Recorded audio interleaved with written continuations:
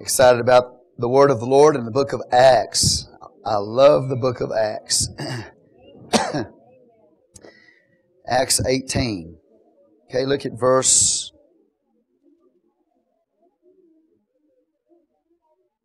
let's look there at verse 23. Acts 18:23.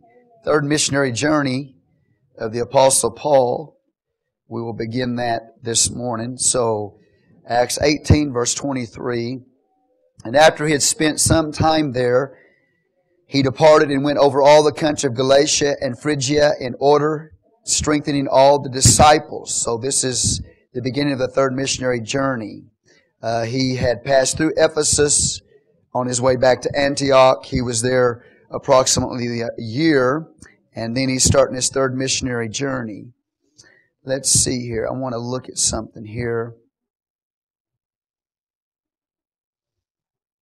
Okay, verse 24 of Acts 18. A certain Jew named Apollos, born in Alexandria, an eloquent man, mighty in the Scriptures, came to Ephesus. This man was instructed in the way of the Lord, and being fervent in the Spirit, he spake and taught diligently the things of the Lord, knowing only the baptism of John. He began to speak boldly in the synagogue, whom when Aquila and Priscilla had heard, they took him unto them, and expounded unto him the way of God more perfectly. And when he was disposed to pass into Achaia, the brethren wrote, exhorting the disciples to receive him, who when he was come helped them much which had believed through grace. For he mightily convinced the Jews, and that publicly, showing by the Scriptures that Jesus was Christ. And it came to pass that while Apollos was at Corinth, Paul, having passed through the upper coast, came to Ephesus, and finding certain disciples. Now I think I'll not read all of that chapter to you, but we will go through the 19th chapter as well. Please go to 1 Corinthians 16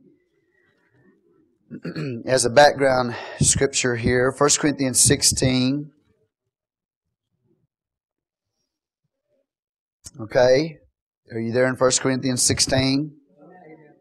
All right. Look, if you would please, in verse 8. 1 Corinthians 16:8. Paul says, but I will tarry at Ephesus until Pentecost. So Corinthians, this letter, 1 Corinthians, was written while he was in Ephesus. Okay? So he says he's going to tarry at Ephesus until Pentecost, for a great door and effectual is opened unto me, and there are many adversaries. So while he is in Ephesus, this great door is opened unto him to spread the gospel. But there are many adversaries, and they're trying to close this door of the gospel that's been opened unto him. That will be the whole 19th chapter of the book of Acts. Okay? The door opened up for him to preach, and then all these adversaries that he had to face in order to get the gospel out. So, you with me so far? Amen. Let's pray. Father, we come before you right now. We ask your blessing to be upon the reading of your holy word. We ask, Lord, that you would speak to us. We thank you for what you're going to do here today. We rejoice in your awesome name. Amen. You may be seated. All right, third missionary journey of the Apostle Paul. The Bible tells us that he is going to go back up to Ephesus. In the meantime, we have Priscilla and Aquila in Ephesus. And the Bible tells us they come across a man by the name of Apollos. But let's look up here at the map here so maybe we can get an understanding where he is going to go. Third missionary journey, he's going to travel to Ephesus. Do you see that? No, I'm sorry. I'm going down the wrong direction. Okay, up here, Antioch of Syria.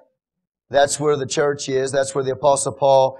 Each missionary journey starts out in Antioch of Syria. And it goes from there to Derbe, to Lystra, to Galatia territory here. Comes down here to Ephesus. Ephesus is the center, the hub of Asia Minor. All right? You with me so far? So from there, then he's going to go to Macedonia, travel back over to Europe. And we'll get to chapter 20, verse 1 probably today. But that's as far as we'll go. Antioch, he goes to Derbe, Lystra, down to Ephesus. That'll be the focal point today. And then to Macedonia. All right? Two letters will be written at this time, 1st and 2nd Corinthians. So keep that in your mind. While he is in Ephesus, he writes the first letter of Corinthians, and as he travels over to Macedonia in the 20th chapter, he will send 2nd Corinthians. So if you want to write that in your Bible, you can. Okay, let's look at the Word of the Lord today. We're going to see a lot in the Word of God.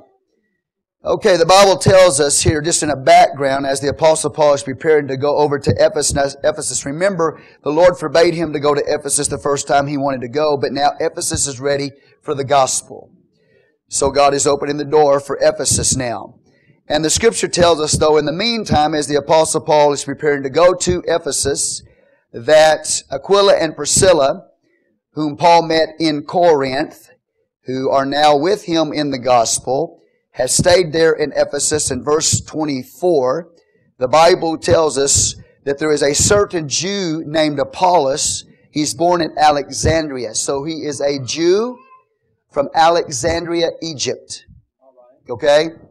Now what you have to keep in mind at this point is that up there in Alexandria, Egypt, there has been a tremendous influx of Greek philosophy with Jewish scripture of the Old Testament, and they've mixed the Old Testament scriptures with Greek philosophy, and they're changing the way you interpret the Bible in Alexandria, Egypt. Some of y'all who were in the classes we were teaching over here on hermeneutics, you understand what I'm talking about. And so this man comes from that part of the world where you have Greek philosophy and the Old Testament Jewish scriptures being mixed together and being taught. And there's false interpretations that are coming. But this man, Apollos, is not a man who is influenced by Greek philosophy. This man, even though he is coming from Alexandria, Egypt, and he is a Jew, this man, the Bible tells us, is mighty in the Scriptures. That means the Old Testament Scriptures. Because at this point, we don't have the New Testament. So he's mighty in the Scriptures. That doesn't mean that he just knows them. It doesn't mean that he's just read them. It means that he has a gift when it comes to the Word of God to understand it. He has the ability to master what he's reading. Does that make sense? Now what you need to see here is this, that this man Apollos, at the beginning of this, is not a believer in Christ. He's not even a Christian. He's not filled with the Holy Ghost. He's not baptized in Jesus' name. He's not even saved. So what he knows is, he knows that Old Testament, and he does know about the baptism of John. But he's not a born-again believer. That means he doesn't have the gift of the Spirit operating in him, the gift of teaching. So then where does he get this gift, this ability to be mighty in the Scriptures? Are y'all with me so far? You look at me like you're lost. Look at the Bible with me, please.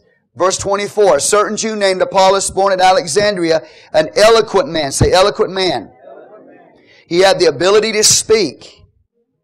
Not only is he an eloquent man, but he's what?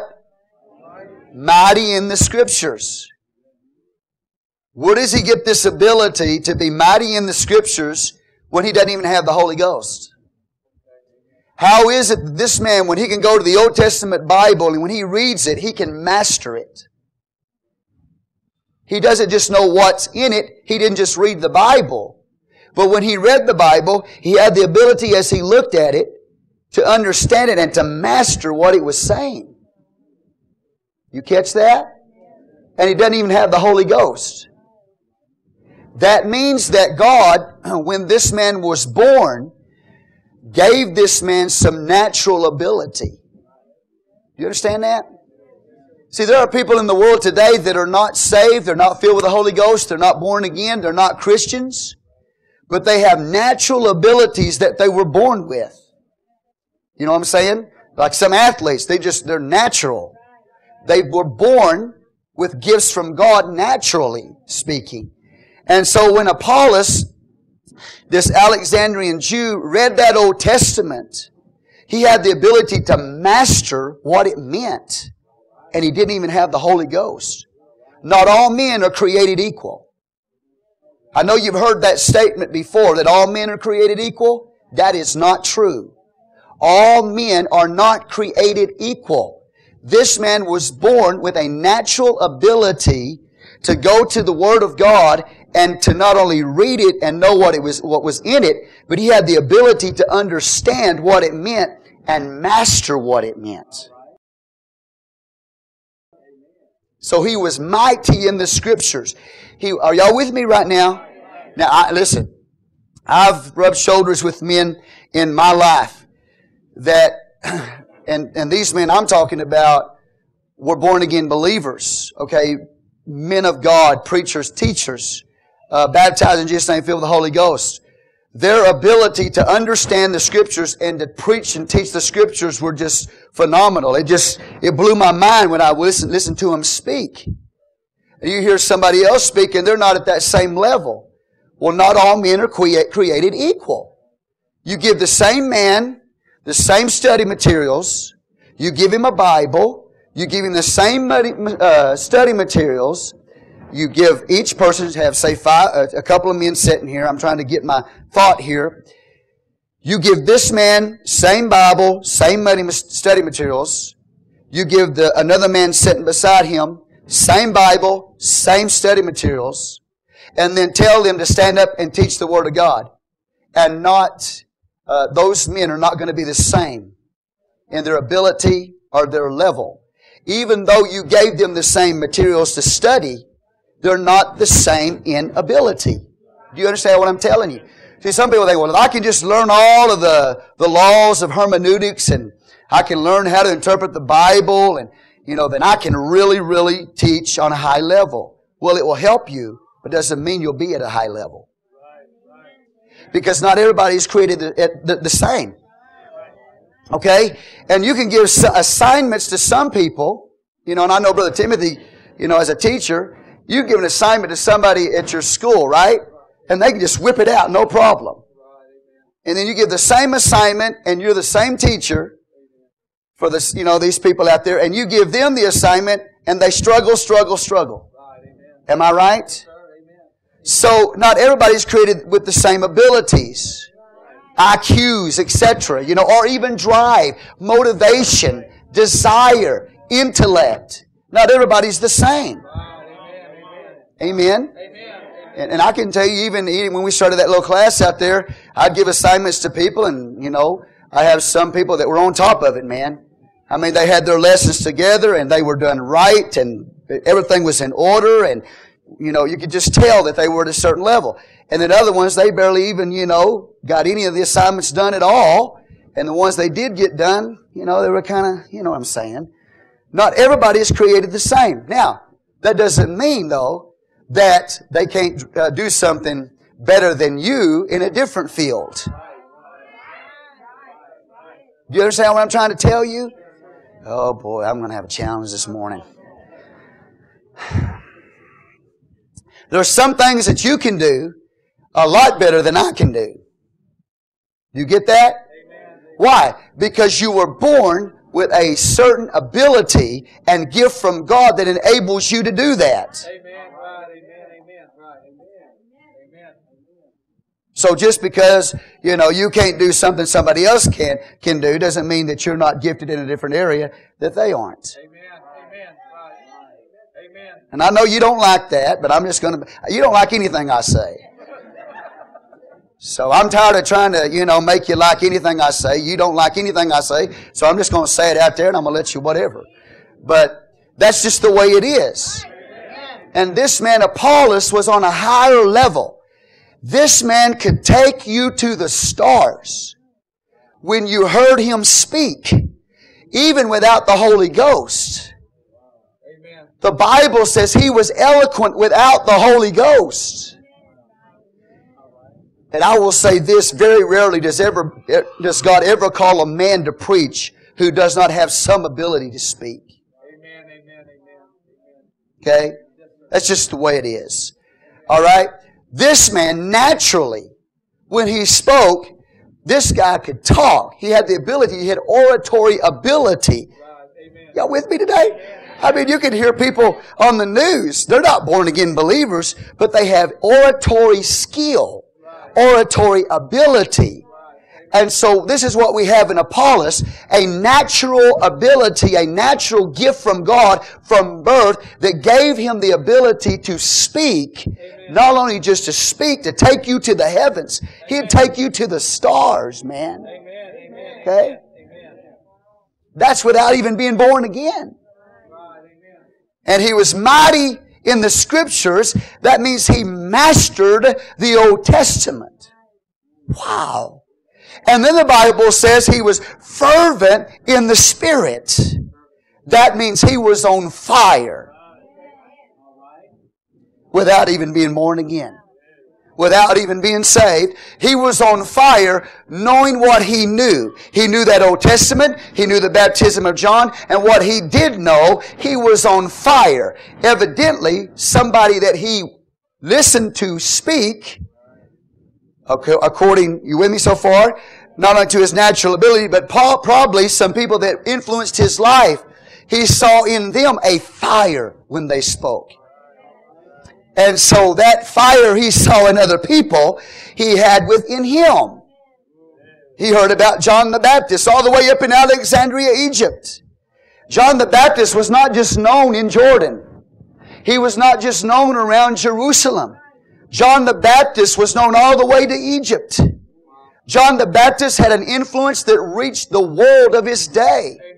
He wasn't just known in Jerusalem. He was known worldwide. So that Apollos, he knew the Old Testament. He knew John's ministry, okay? But that's all he knew. He didn't know that Jesus had died on the cross. He didn't know that Jesus had risen from the dead. He didn't know that the Holy Ghost had been poured out yet. But he was on fire for what he did know. And what he did know, he preached with zeal, he preached with fire, he preached with eloquence, and he was able to master that Old Testament. Are y'all with me so far? That's the kind of man he was. Yeah, good.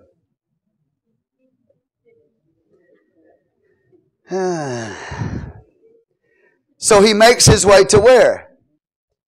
Ephesus. God is in that. God brings this man from Egypt down to Ephesus, Asia Minor, correct? Okay? Something's being set up here. And the Bible says, what is he doing? He's standing up in the synagogue. He's expounding that Old Testament. He's eloquently speaking. He's on fire when he speaks. And who is in the synagogue that day? Aquila and Priscilla. Now, Priscilla is the woman. Aquila is the man. Correct? Okay, well, you're doing good. I know that's kind of confusing. Amen. But they're sitting there in the synagogue, and they hear Apollos when he stands up and he starts speaking that Old Testament. He starts preaching that Old Testament. He's eloquent, he's fervent, he's on fire when he's speaking that Old Testament. And Priscilla and Aquila are in the congregation. And Aquila and Priscilla are baptized in Jesus' name and are filled with the Holy Ghost and have better understanding than he does at this point. And so as they begin to hear this eloquent preacher that could take you to the stars, preaching with fire and fervency and mastering of the Old Testament Scripture, wow, they look at each other. They say, we got somebody here we need to talk to. Because he only knows the baptism of John, which was a baptism unto repentance, correct? So look at verse 25. This man was instructed in the way of the Lord. The way of the Lord, right? Not philosophy. The way of the Lord. And being fervent in spirit, he spake and taught diligently the things of the Lord, knowing only the baptism of John. And the baptism of John was not Christian baptism. The baptism of John was before Jesus' death on the cross. The baptism of John was a baptism unto repentance, saying unto the people that they should believe on Him which would come after John.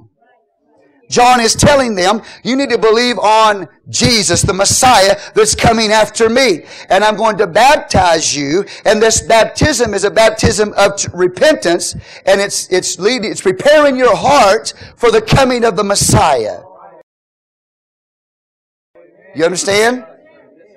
But it is not Christian baptism. Wow. And nothing was said over the person that was baptized by John. If he said anything, he would have said, I baptize you unto repentance. That's it. If he said anything. He didn't baptize in any name. John didn't.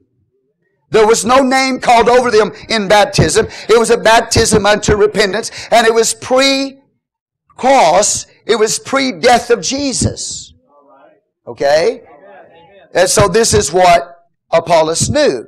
He knew the Old Testament. He knew the baptism of John. It doesn't say that he was baptized of John. It just says he knew the baptism of John. Well, most likely he was baptized according to the way John baptized, but it doesn't say he was baptized by John. But I think we can say that he was a disciple of John the Baptist. Apollos was a disciple of John the Baptist, okay? And he knew the baptism of John. He knew that Old Testament. He was excited. He was on fire for what he did know. And as he begins to preach, Aquila and Priscilla hear him speak. And the Bible says in verse 26, he began to speak boldly in the synagogue. So now I've got proof. I'm in the Bible. I'm telling you that he was in the synagogue preaching.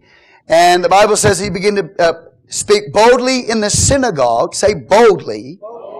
There was no intimidation about the man. He wasn't shy about what he was saying. He was on fire. He was eloquent. He was mighty in the Scripture. He had a knowledge of the Bible, but not just a knowledge of the Bible. He mastered it.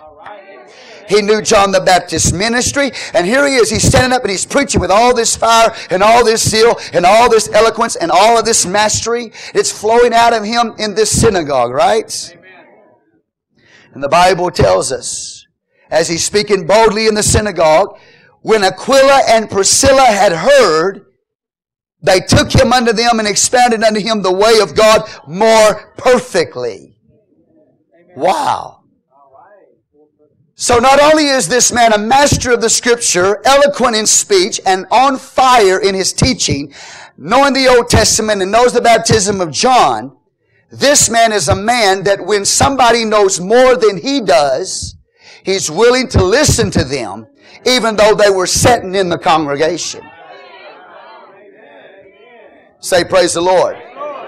Because that's the kind of man he was. He was a learner. He was open. He had a heart to know the Word of God. He wasn't this kind of person, well, I know everything. You know. He wasn't like the Athenians we preached about last week. They know everything, you know. So they're the hardest ones to reach, the ones that know everything. He wasn't like that. But look at the credentials that the Bible says he had. But yet when these two, Aquila and Priscilla, the disciples of Paul, Jesus ultimately, they say, we got to talk to this man. We got to show him the way of God more perfectly, because all he knows is that Old Testament, which is good. And all he knows is John the Baptist's ministry. But he doesn't know that Jesus has died. He doesn't know that Jesus has risen from the dead. He doesn't know that the Holy Ghost has been poured out. He doesn't know that we're in the New Testament church now. He doesn't know these things. And we do. Amen. So we got to take this man aside and we got to bring him up to date. And that's what Aquila and Priscilla did. Say, praise the Lord. So they took him aside, showed him the way of God more perfectly. Well, yeah, that we know what that's going to include. Death, burial, resurrection of Jesus Christ. The Holy Ghost has been poured out. You need to be baptized in Jesus' name. You know the baptism of John, correct?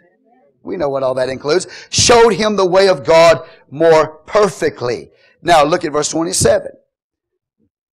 And when he was disposed to pass into Achaia, the brethren wrote exhorting the disciples to receive him, who when he was come helped them much which had believed through grace. So he leaves Ephesus after being showed the way of God more perfectly, and he goes over to Corinth. And when he gets to Corinth, you know, well, you got to have the Holy Ghost if you're going to preach in Corinth. You just do, all right? And number one, because they believe in the gifts of the Spirit and they believe in the Holy Ghost and they've been baptized in Jesus' name themselves. So when you go there, you better have it together. You better be baptized in Jesus' name. You better be filled with the Holy Ghost. You better believe in the gifts of the Spirit, you know. You better have the truth or they're not going to listen to you. So he goes over to Corinth from Ephesus and he starts preaching there in Corinth. And I'm telling you, he took them to the heavens. He took them to the stars. If he was eloquent before, he was more eloquent afterward. If he was mighty in the Scriptures before, he was mighty in the Scripture, mightier now in the Scriptures than he was before. If he had oratory ability before, he's got greater oratory ability now. And he is so awesome in God that they basically say, okay, you remember these divisions in Corinth? I'm of Paul, I'm of Apollos, I'm Peter. And then some said, I'm just of Jesus. You remember those divisions? If you know anything about your Bible, right? Well, somebody, one little group said, we're of Apollos, And then another group in the church went, no, we're of Paul. Then another group, no, we're of Peter. And then another group, no, we're just of Jesus. We don't have preacher religion, we're just of Jesus. Yeah, okay. Good. They're like little kids, little fighting kids in the nursery. So anyway, to make a long story short, when Apollos went down to Corinth and started preaching to them, that there was a group in the church that said, we're going to be his disciples. And so we have a little sect of people called the sect that follows Apollos' ministry. Right. Okay? Because he's the one that can take you to the heavens, man. He can take you to the stars when he preaches, Okay. No, I'm serious. I'm not kidding you. And so divisions came into the church of Corinth, and eventually Apollos had to leave Corinth over that whole mess. He had to leave because they were all these divisions that were in that church, I'm of Paul, I'm of Apollos, I'm of Peter, I'm of Jesus, that mess that was there. Apollos helped them, though, the Bible says, help them mightily. So he did some good there, but he eventually had to leave. But he ended up in Corinth. So praise the Lord. And it is possible that Apollos wrote the book of Hebrews. I'm not really sure. Nobody's really sure, but it is possible. Okay? Now the Bible goes on and tells us, let me read verse 27, and he was disposed to pass into Achaia. The brethren wrote exhorting the disciples to receive him, who when he was come helped them much, say helped them much, which had believed through grace.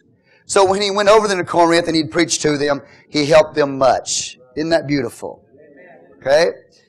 Verse 28, for he mightily convinced the Jews, and that publicly, showing by the Scriptures that Jesus was the Messiah, or that Jesus was the Christ. He took that Old Testament that he had mastered, and he says, all right, Jesus fulfills this. You understand? He's got the truth now. Chapter 19, let's go on. And it came to pass that while Apollos was at where? Corinth. The Bible says, Paul, having passed through the upper coast, came to Ephesus and finding certain disciples. So now, Apollos is over in Corinth, as I've told you, and Paul is making his way into Ephesus on this third missionary journey. You with me so far? Okay, right there. Now, originally, God had forbidden him to go over into Ephesus, but as I said, Ephesus is ready for the gospel. So Paul has made his way over there in Ephesus, and in Ephesus he will be there over 2 years, and this will be the biggest revival in Paul's ministry that will take place. It'll take place in Ephesus.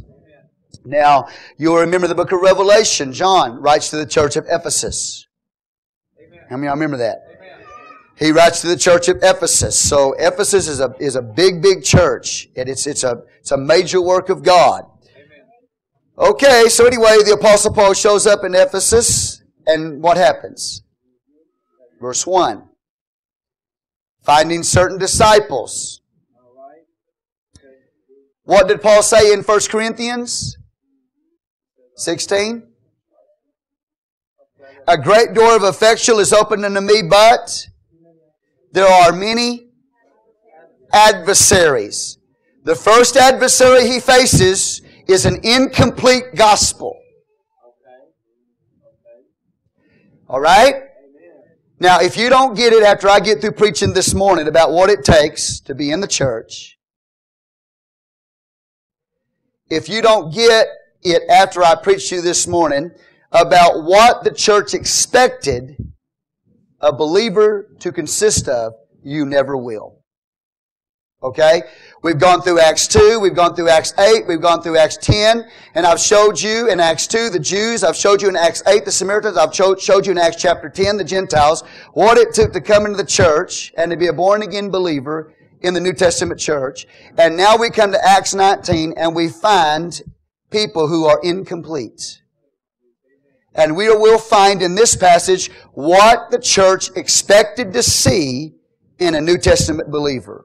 What the requirements were. We'll see it all over again. So if we don't get it, and I'm talking to maybe one or two here today, if you don't get it now, you never will. Okay? Are y'all with me so far? Amen. What are you saying, Pastor? I'm telling you that you will have a tendency to flow back into your old denominational system. You will have a tendency to want to go back to your Trinitarian church. You'll have a tendency maybe to go back to your charismatol if you don't hear what I'm telling you today. Amen. And the reason why you'll have a tendency to want to go back to your old church, your old denominational system, is because you believe that all it takes is for somebody to accept Jesus as their Savior. And in your mind, that's the requirement to be in the New Testament church. And because you believe that, then you'll have a tendency to flow that direction. But I'm going to show you what the Bible says once again. Okay? Incomplete gospel. This was a door. This was an adversary trying to shut the door there in Ephesus. Let's look at it. Verse 1. Came to pass, are y'all with me in your Bible? Thank you. Came to pass that while Apollos was at Corinth, Paul having passed through upper coast, the upper coast came to Ephesus, and finding certain, what? Disciples. He said unto them, have you received the Holy Ghost since you believed? Wow. Why would Paul ask that question? Yeah, it's important. That's absolutely correct. But there's something about these people. When Paul comes across them, he knows there's something deficient about them. He notices that there's something incomplete about them. They're not talking like a New Testament believer. They're not talking like a New Testament believer. They're not acting like a New Testament believer. They're not walking like a New Testament believer. And he discerns real quickly that there's something incomplete about these people. Did you catch that? Woo! Help me today, Jesus. You will come across people like that who claim to be believers in Jesus Christ, who claim to be disciples in the Lord Jesus Christ, but you know in your spirit that there's something incomplete about them. There's something lacking, something deficient about them.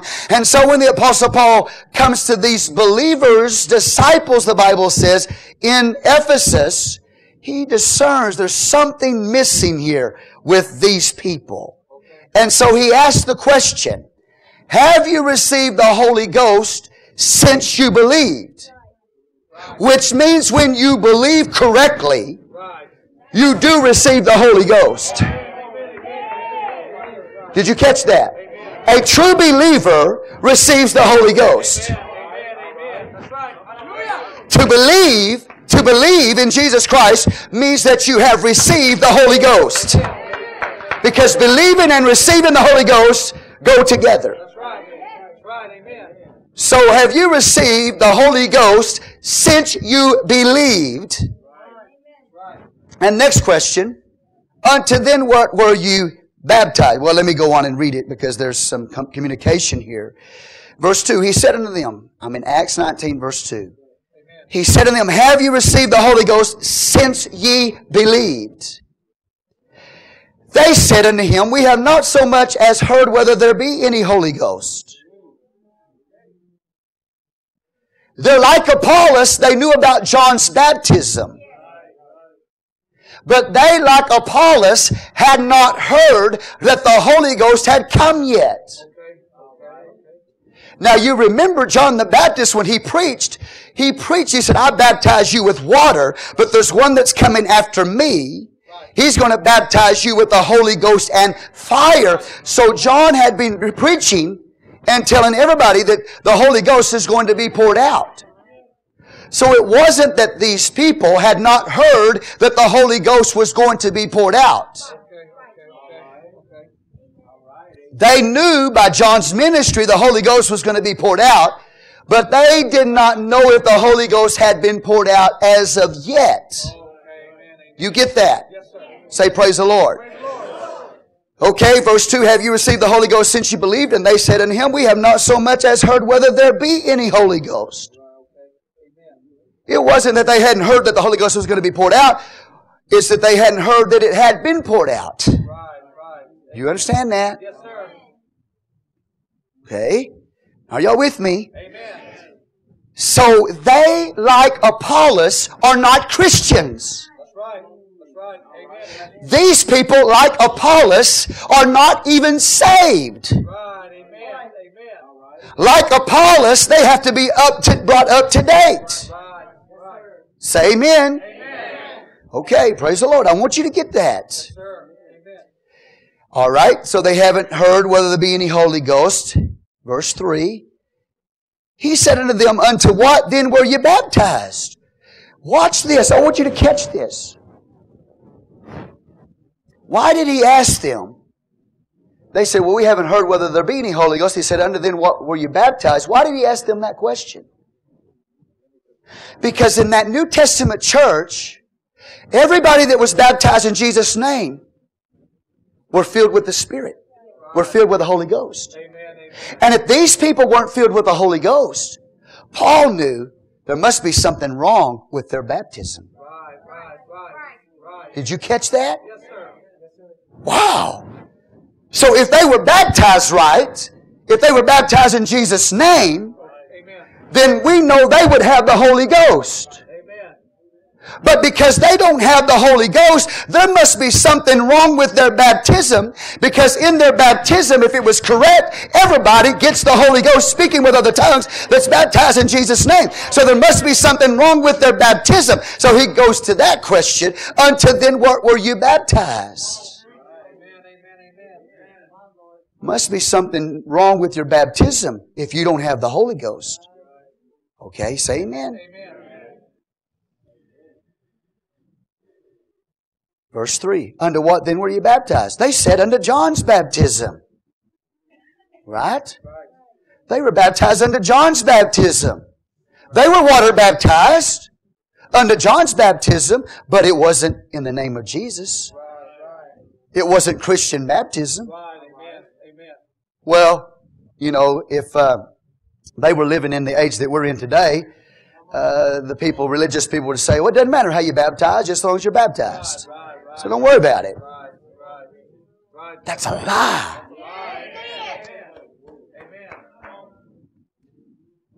You were baptized under John's baptism? Okay. Paul explains that baptism.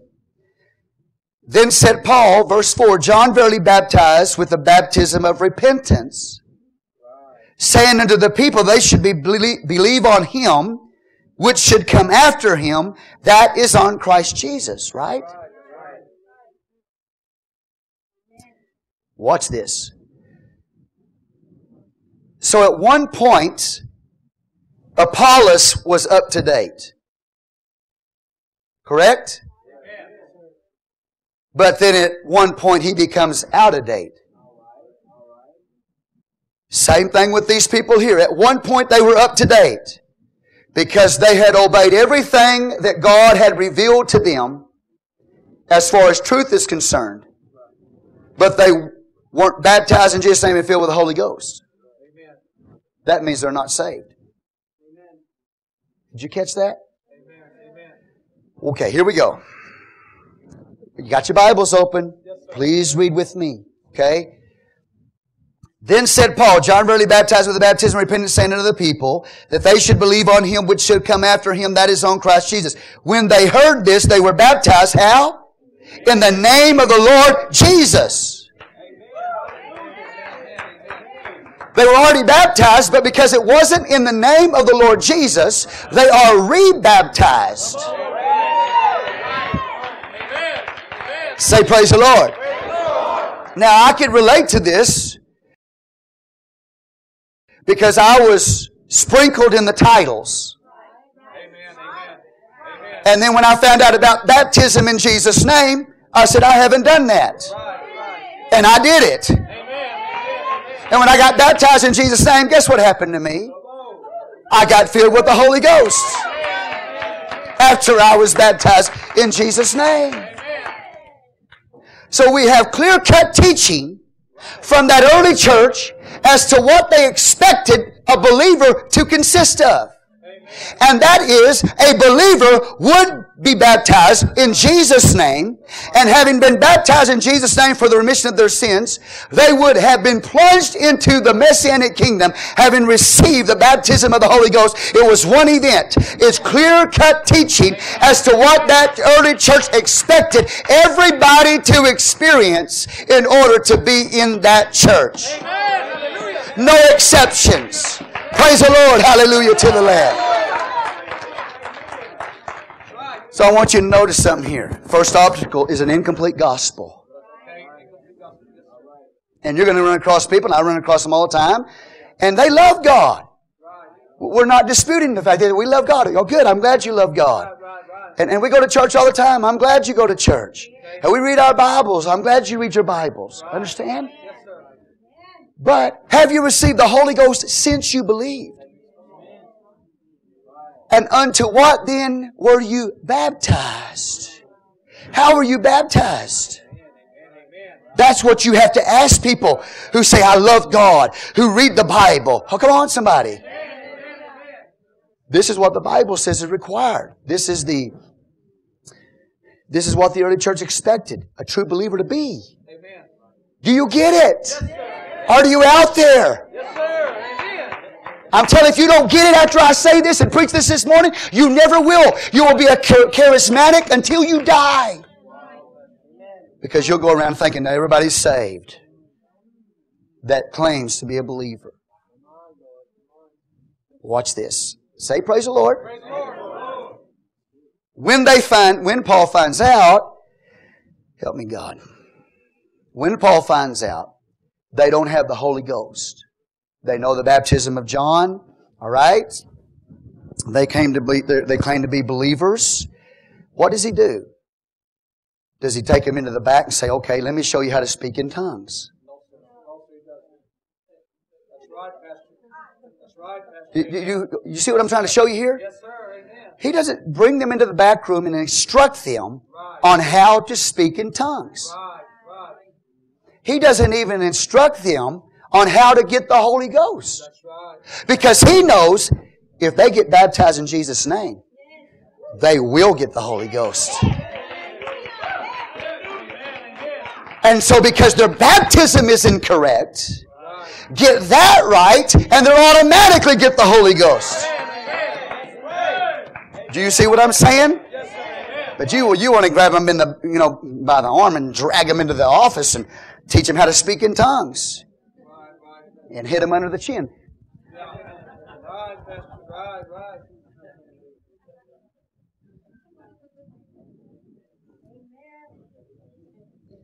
No. Paul understood what believing is. He said, okay, I'm going to preach Jesus to you. I'll preach Jesus Christ to you. I'll preach the death, burial, and resurrection of Jesus Christ. I will bring you up to date. You were in date at one time, but now you're out of date.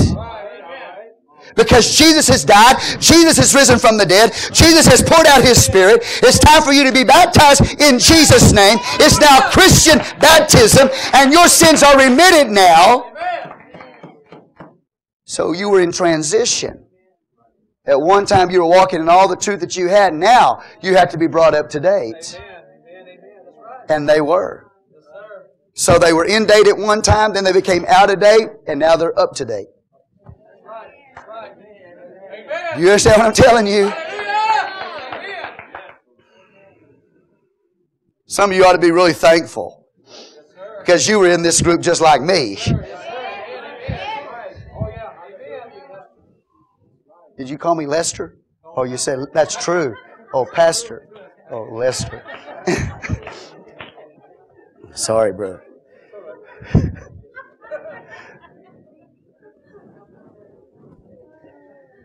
Oh, hallelujah.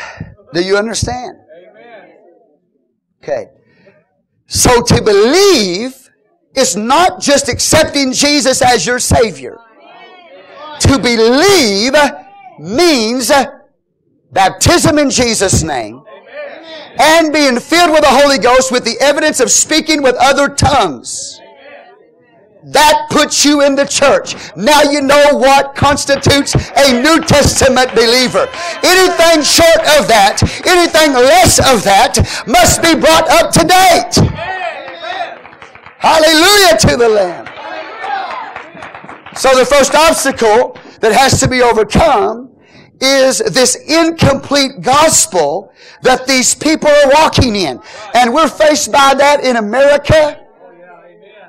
An incomplete gospel that is being preached to people as they go to church today. It is an obstacle. Because many of the people say, well, I'm a believer. I don't have to be baptized in Jesus' name. I don't have to be filled with the Holy Ghost. That's not what Paul said. It must have been important enough for him to ask, how were you baptized? And it must have been important enough for them to be rebaptized in why? Jesus' name. What was lacking in John's baptism was the name of Jesus, not water. John the Baptist had water. Water wasn't missing in John's baptism. What was missing was the name of Jesus Christ. And Paul knew in that early church, once you get them baptized in Jesus' name, they're going to come out of the water speaking in other tongues. And if they don't, there's something wrong. And we got to get this corrected. And we've been through that before in Acts chapter 8. Say, praise the Lord. So now are you clear? Are you clear? If you're clear, lift your hand. And I know some are not going to lift your hand. You die and go to hell if you want to. I'm not. Your blood be on your own heads. But I'm telling you the Word of God. Say amen. Now, well, you're saying everybody else is going to hell? I'm going to let God judge that. I'll let God determine who He puts in heaven and who He puts in hell. But I'm going to preach the Bible to you. Hallelujah to the Lamb. Aren't you glad that you are a real New Testament believer?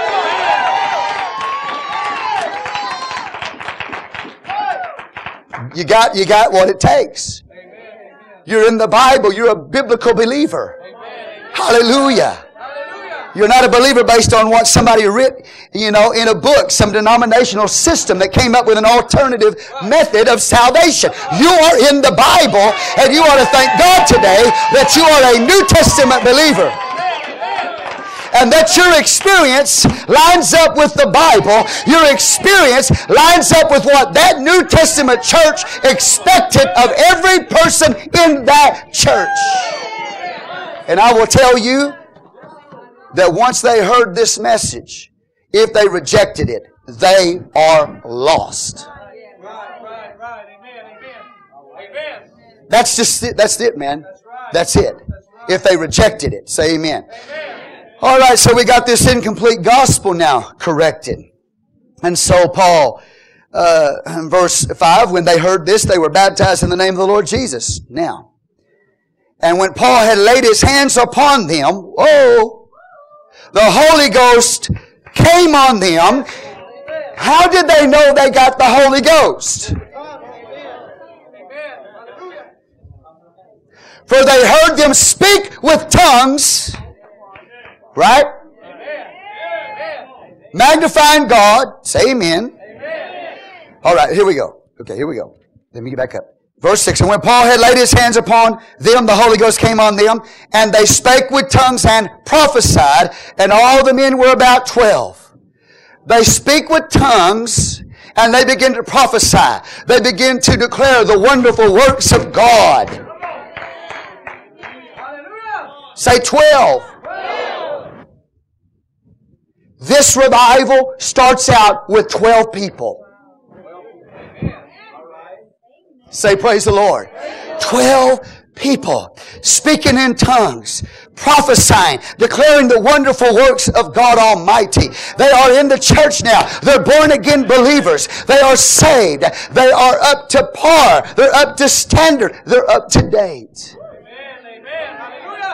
And so that obstacle that's trying to close the door to the gospel, number one, incomplete gospel, is no longer incomplete gospel. Give the Lord praise in the house.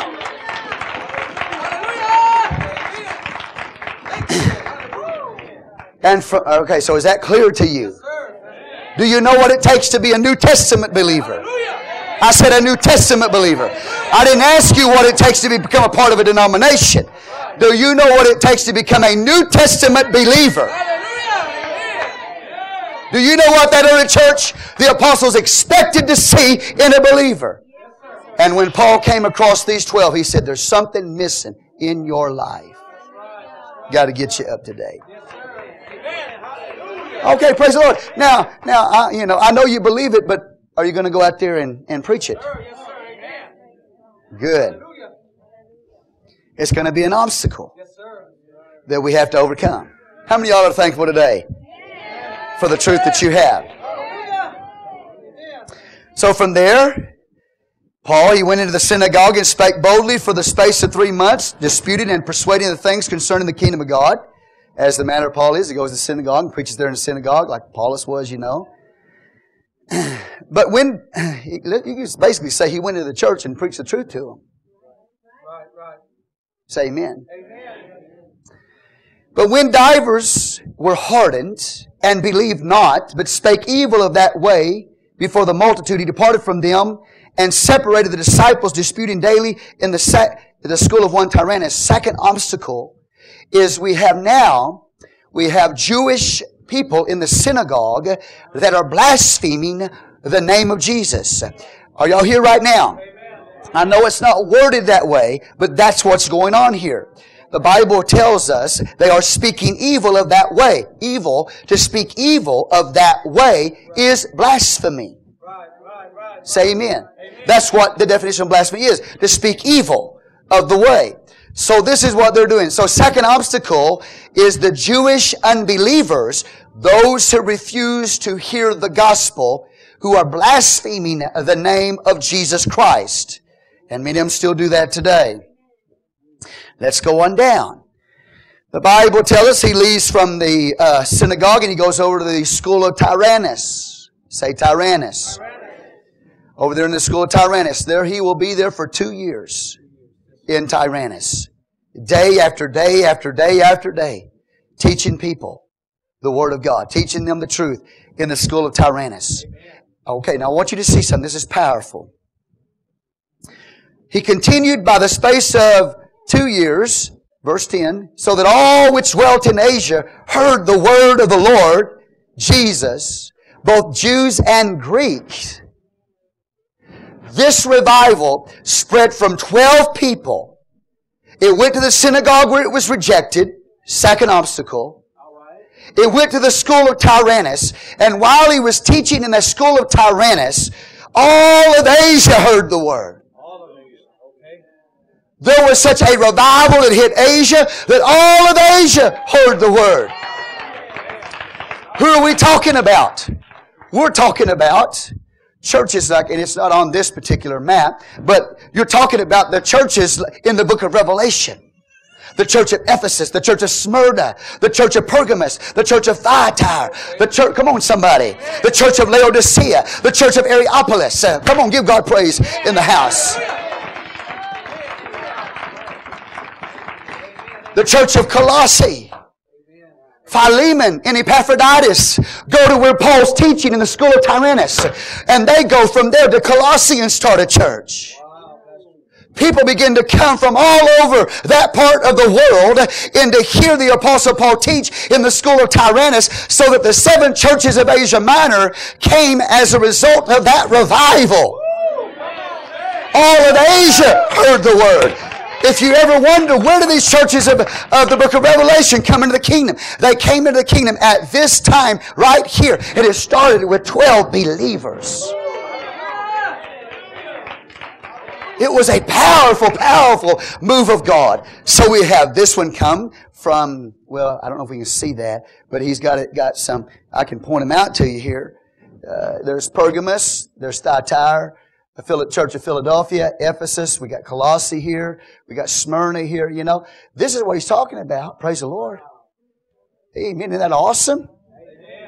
These churches coming in to the kingdom of God. Now, how did that? Well, Paul didn't travel around, as far as I know, from Ephesus. Men came from these places, heard Paul teach, and went back to their cities and started churches in those cities. Like Epaphroditus and Philemon heard Paul preach here in the school of Tyrannus and went back and started the church in Colossae. Give the Lord some praise in the house. So all of Asia heard the word of the Lord. Come on. It just started with 12 believers. Let me tell you something, friend. I got a big vision. And I pray that you got a big vision. I believe that this little church right here can impact the world with the gospel. Why not? You got the same Holy Ghost. You got the same message the apostles preached. Why can't we impact the world? Why can't there be people come here, hear the word of God, and go and start churches in other places all over? Why not?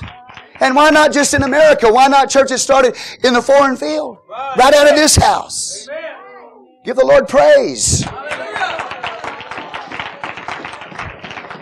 No wonder Paul said, a great door of effectual is opened unto me, but there are many adversaries. They're trying to close the door. The Jews were trying to close the door. They couldn't close the door. An incomplete gospel couldn't close the door. The whole world in Asia Minor heard the word of God. Give the Lord praise in the house.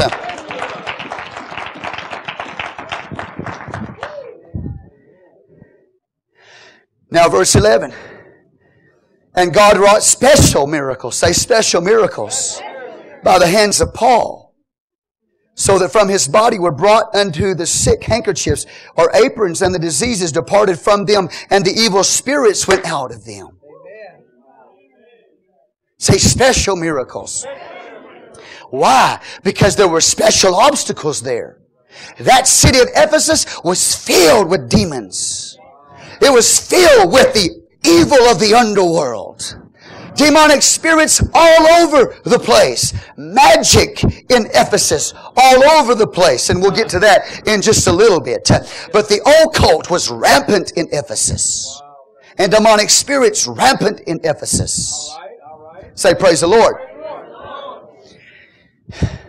In fact, it was so occultic that you could go to Ephesus and buy what was called the Ephesian letters. Say amen. Let me make sure I got that right. Yeah, Ephesian letters. That's where we are in Ephesus. Hallelujah. Ephesian letters. And these letters you would buy were pieces of paper that had letters written on those papers. And these letters were incantations. And you would carry these incantations on your body so that you would be protected from evil spirits. Magic everywhere. Ephesian letters everywhere. You could buy little shrines of the temple that was built to the goddess Diana. And on that temple was inscribed letters of incantation. You could buy little icons of Diana. You could buy these little statues of Diana that had letters inscribed upon her that were incantation letters. This place was filled with superstition and demonic activity and Satanism and all kinds of letters and all kinds of superstitious things. And so now, because of this kind of environment, God does special miracles from the hands of Paul. Give the Lord praise. So that from him, from his body, were taken aprons and sweat cloths. And the Bible says people, when they got the sweat cloths, were delivered of demonic spirits and healed of diseases when they touched the sweat cloths of the Apostle Paul. What are you saying, Pastor? I'm telling you, there was such a powerful move of God's Spirit. There was so much of the Holy Ghost in Ephesus that even the aprons the Apostle Paul worked with and the sweat cloths that he had was so anointed that when people received them, they were healed of disease, and demon spirits would leave their bodies. As a result, it wasn't the aprons or the sweat cloths, the handkerchiefs that did it. It was the anointing of God that was it. But it was a special miracle. It only happened this one time in the Bible. It never happened again. Only this one time in the Bible. It's not like today. And I'm sure you know. I don't know. I started to say, I'm sure some of you sent an offering to a radio preacher or, a television preacher, and they said, well, we'll send you our anointed handkerchief, and we'll send you an anointed Kleenex, and so you sent your big offering to the man, and you waited and you waited and you waited, and I just can't wait to get my anointed handkerchief or my anointed Kleenex. And when I do, I know I'm going to be healed. And you got your anointed handkerchief or your anointed Kleenex, and you're still just as sick as you were before. Say, praise the Lord. Praise the Lord. The Bible does not set this up as a pattern for us to follow. That's right. Amen. Yes, sir. Well, Pastor, would you do me a favor? Would you anoint this handkerchief here with oil, and I'm going to take it back to my sick, whoever. Well, only if God leads me to do that. Right. Amen. But I don't have Bible to do it. That's right. Amen. Yes, sir. That's what I'm trying to tell you.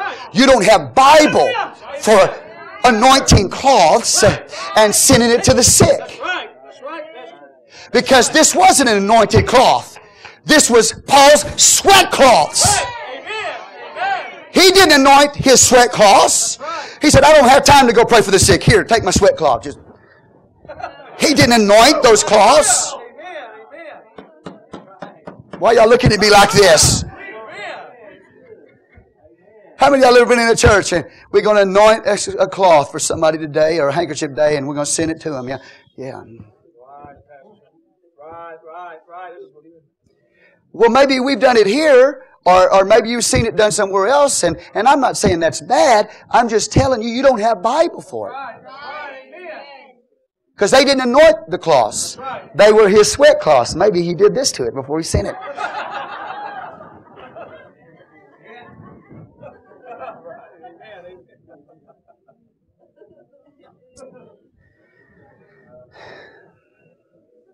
Like I heard one preacher say, he said, you could get these cloths anointed with King Solomon's oil.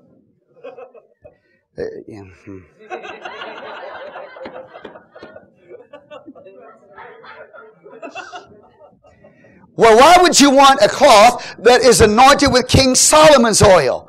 Well, it's supposed to make you potent like King Solomon. And if your husband's not potent, send us an offering.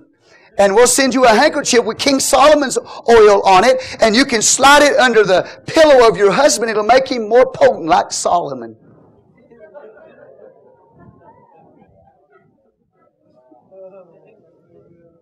The American church is the most gullible people there are in the world.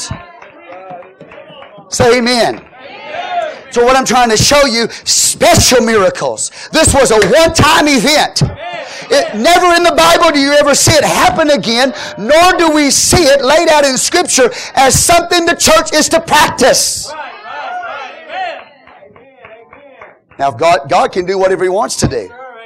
If He tells us to anoint with oil and we do it that way, then fine, right? But you're not going to make God into the genie in the bottle that you can rub anytime you want to. You can't make God, you can't make Him like a rabbit's foot. Hallelujah to the Lamb. God doesn't work with magic.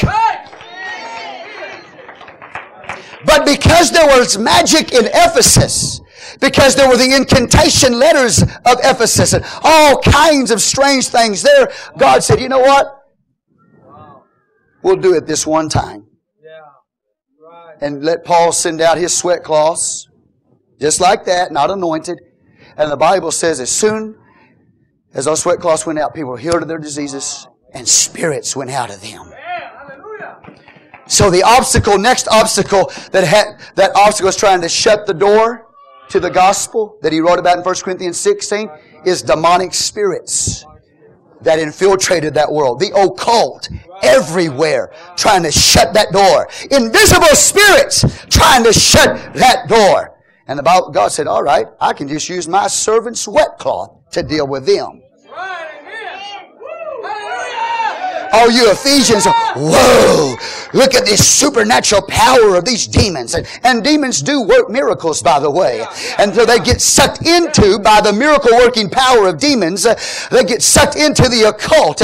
And God said, oh, that's nothing. That is nothing. I can send a sweat cloth from my servant and send them out. Give the Lord praise in the house. Special miracles. So don't come up to me and say, Pastor, would you anoint my Kleenex? Because I'm going to put it under the bed, the pillow of my husband. He's been giving me problems all month. We'll just anoint this. I'm going to slide it. He won't even know it's there. I'm going to slide it under his pillow. Hallelujah. And no, I'm not anointing your stinking Kleenex.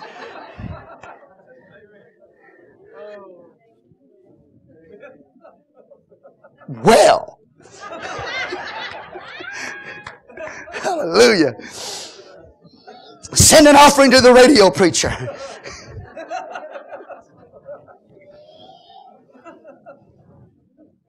Say amen. So these obstacles of demonic spirits are overcome now by the sweat cloth. But it's the Spirit of God that's doing it. It's not the cloth. It's the Spirit of God that's doing it. Say praise the Lord. Yeah, I feel the Holy Ghost now. Now the Bible goes on now. The next obstacle, we got some phonies. We've got some imposters that are going to come on the scene. Next obstacle, imposters. The Bible tells us then certain of the vagabond Jews, say vagabond Jews, exorcists. You got so many demons in Ephesus. You know, now these people, these Jewish exorcists have set up their occupation in Ephesus for money to cast out these demons. Okay? So these Jewish exorcists that lived there in Ephesus, the Bible tells us, took upon them to call over them which had evil spirits the name of the Lord Jesus. Yeah. Saying, we adjure you by Jesus, whom Paul preacheth. Are y'all awake? Amen. Say, wow, we got a new tool to add to our business. They evidently saw spirits cast out in the name of the Lord Jesus Christ. And they wanted to add this new tool to their business of exorcism. So the Bible says they came across, these imposters came across some that had, or a man that had a demonic spirit. Y'all with me so far?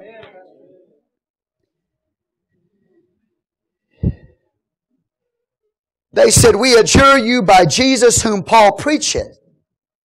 And there were 7 sons of one Sceva, a Jew, and a chief of the priests which did so. Say 7 sons of Sceva. They're trying to cast the spirit out of this person, right? The 7 sons of Sceva. And the Bible says, and the evil spirit answered and said, Jesus I know. Now listen to what I'm telling you. The man the person that's speaking here that has the demon in him, that has the spirit in him, when this word comes out of his mouth, it is the evil spirit speaking out of his mouth. The evil spirit saying, Jesus, we know. Did you catch that? Look at this. Verse 14, there were 7 sons of Sceva, a Jew, and the chief of the priests which did so. And the evil spirit answered and said, Jesus, I know. Who said it? The evil spirit said, Jesus, I know, and Paul, I know. Said, the evil spirit said, Jesus I know, Paul I'm acquainted with. See, they knew, these evil spirits knew Jesus, and they were acquainted with Paul, the servant of Jesus. Did you catch that? They were known in hell.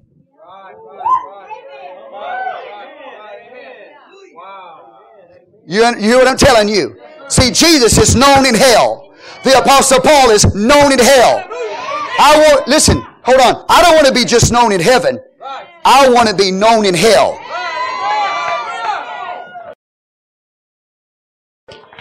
That doesn't mean I want to go there, but I want the demon spirits, I want them to know me. Hallelujah to the Lamb. They said, Jesus, he said, Jesus I know, and Paul I know, but who are you?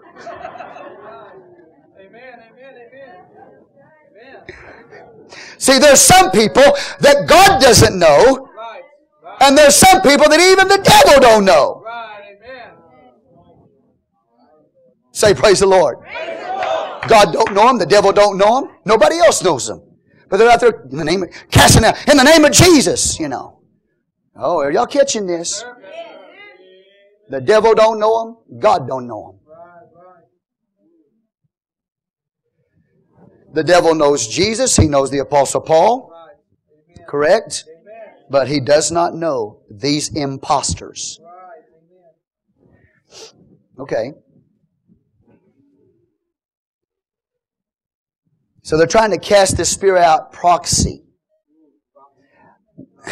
Y'all with me? We adjure you by Jesus, whom Paul preacheth. You understand? And there were 7 sons, one of Sceva, a Jew, a chief of the priests, which did so. And the evil spirit answered and said, Jesus I know and Paul I know, but who are ye?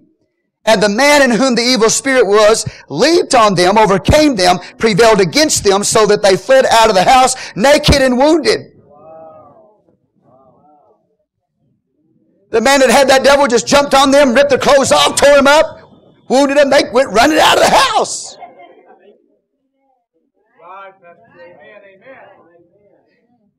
When Paul said in the name of Jesus, come out, those spirits came out. When these imposters used the name of Jesus, it was still the same name. Then why didn't that spirit come out when they used the same name? They had, oh, y'all are smart. Thank God, man. You do listen. Hallelujah. Poco.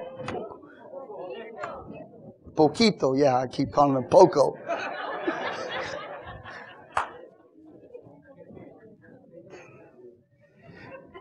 See, they were sinners. They were evil. Come on, somebody. They were lost men. They were not saved. They were not baptized in the name of Jesus. And so because they were not baptized in the name of Jesus, they had no authority to use the name of Jesus. Only those who are called by the name of Jesus have the authority to use the name of Jesus. And so when these imposters tried to use the name of Jesus because they had no authority to use the name of Jesus, they're lost men. That spirit jumped on them and tore them up, tore the clothes off. They went running out of the house naked.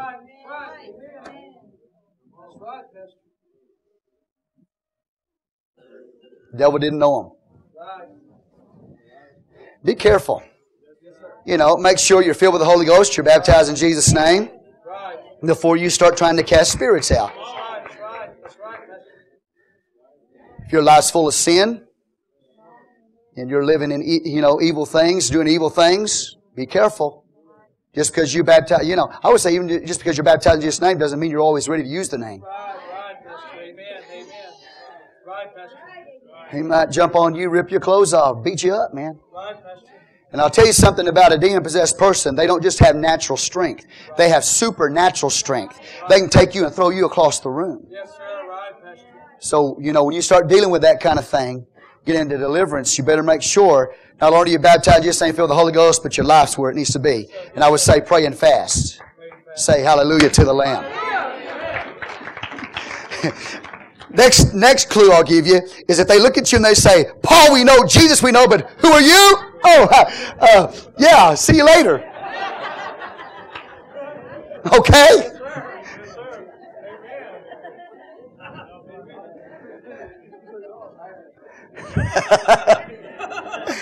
Woo, hallelujah. Pastor Carter, I'm in a fix here. And then I'm going to call brother so-and-so. I'm in a fix, brother. Can you get over there and help brother? I need your help.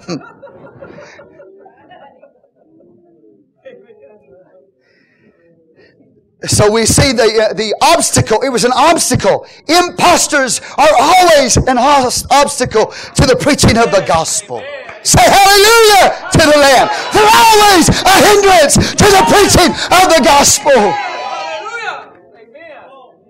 Yes, sir. Overcome. Then the Bible tells us, let's go on. How many of y'all, I want to wrap this up here, this part, but how many of y'all want to be known in heaven? You want to be saved? Yes, sir. How many of you want to be known in hell? Amen. I heard about a missionary. I think, if I remember correctly, it was E.L. Dross, I think is who it was. This is memory way back, okay? So I may be incorrect on this. But it was E.L. Dross walked into a prison of a mission field. A prison house of a mission field. And when he did, there was a demonic spirit in a person in that prison. And called out his name. If I remember correctly, it was E.L. Dross. E.L. Dross, they called out his name. They had never seen the man, never met the man physically. But the demon that was in him knew him. Hallelujah to the Lamb. Ooh, wouldn't that be awesome? You go on a mission field, you never even seen this person. They call you by name. You know a spirit speaking through them. Yes, sir. Amen. This is real business, by the way. Real New Testament Christianity is real stuff. This is real stuff. It's not a game. It's not being religious, coming sitting on your pew looking cute, This is real. It's heavy warfare. Demonic spirits constantly coming against this church to close the doors of this church. How many of you know that? Okay. Yeah, we've had our share of all that. We've had our share of imposters. Praise God, but God gave us the victory over it. The way the victory was won over these imposters is you've got the genuine, real, man of God there, Paul. And are y'all with me? The real servant of the Lord there. Okay, casting spirits out. Jump down. The Bible says in verse 17, these were known to all the Jews and Greeks also dwelling at Ephesus. And fear fell on them all, and the name of the Lord Jesus was magnified. Wow, isn't that awesome? So now we have that obstacle overcome. We got people full of fear now. They saw what happened to their buddies, these imposters, and they start magnifying the name of the Lord Jesus Christ. Give the Lord praise in the house. They knew it wasn't these guys. They knew that their exorcism was a false thing. They knew, are y'all with me? Yes, sir. They knew the name of Jesus was real. It wasn't them. It was the name of Jesus. It wasn't them. It was the name of Jesus. They couldn't cast it out. Okay. And many that believed came and confessed and showed their deeds. Man, revival's breaking out. What are they doing? They're believing. They're confessing. They're confessing their sin. They're showing their deeds, right? Isn't that beautiful? In verse 19, many of them also which use curious arts, those Ephesian letters with incantations on them, that they wore on their bodies to protect them. These books that had occult information in them. Y'all here today? The Bible says they brought their curious arts. This is occult things. They brought their books together and burned them before all. And they counted the price of them and found it 50,000 pieces of silver. So mightily grew the word of God and prevailed. I want you to catch this. It wasn't the pagans at Ephesus that was bringing their arts, their curious arts and their occultic books. It wasn't them. It was the people in the church. It was the believer. When revival hit that world, the believers that were in that church said, we better get rid of that reading material we've been reading. We better get rid of those books we've been looking at. We better get rid of that occult stuff we've been playing with. We better get rid of those incantation letters. We're going to burn all of it. Let me tell you something. When revival hits the church of the living God, there's going to be people in the church. They're going to bring those filthy books they've been reading and that occult stuff they've been playing around with, that horoscope they've been messing around with. They're going to bring it. They're going to say, let's burn this. I've been in revivals like that where God moved so powerfully that people in the church started bringing their stuff out of the closets that they had been playing with in secret, and they burned those things in the name of Jesus. You know you got a revival on your hands when the church people bring those books out of the closet and that stuff they've been playing around with that's occultic and demonic, and say, I want to burn this stuff right now. They go get their old occultic music and burn it right there. They get those books and burn it. Listen, I'm telling you, this wasn't the pagans that were doing it. This was the believers in the church that were still playing with this stuff. That was bringing it to burn it. Give the Lord praise in the house. Woo, glory to God. Glory to God. This church was a pure church. This church was a holy church. This church was so pure. It said, I'm getting rid of this stuff that I've been playing around that's not of God Almighty. That is a hindrance to revival. Yes. And they got rid of those obstacles and they burned them. So there would be a pure church. Say a pure church. God wants a pure church. Hallelujah to the Lamb. I've been in situations where I remember one lady teaching a Bible study too. And I discerned, some spiritual things going on around her. And there were, demonic things. And I looked up there and I saw on her mantle an idol sitting there. And I said, you're going to repent of your sin, but we got to get rid of this idol here because I believe it's a holding point for demons. It's a holding point. It's a contact point for demons. He said, yeah, whatever we need to do. You know what we did? We walked out of her house with that idol in hand and burned it in her backyard. Give God praise in the house. We didn't tell her, go put it in the garage sale, sell it to the next guy. No. We burnt the thing. And one brother is not in here right now. I won't call him by name. When he first came to the church, he had some stuff from overseas that they, looked like idols to me. You know what we did with them? We took him out in his backyard and played golf with him. Knocked their head off. He's still in the church today.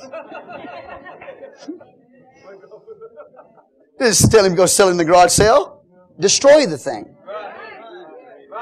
You got stuff that, books like this or occultic things in your life. You don't play around with it. You don't sell it to the next guy. You don't take that old occultic music and sell it. You know what I did with all my occultic music that I listened to before I got in God?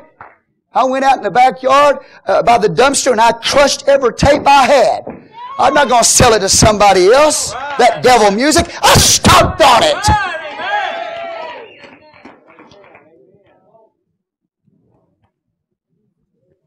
Pure church. Pure church. Amen. Say a pure church. Pure church. You got DVDs. You know what I'm talking to you this morning. You got some stuff. You need to clean house. You need to go into your cupboards. And you need to clean house. And don't sell them in your garage sale. Burn the things.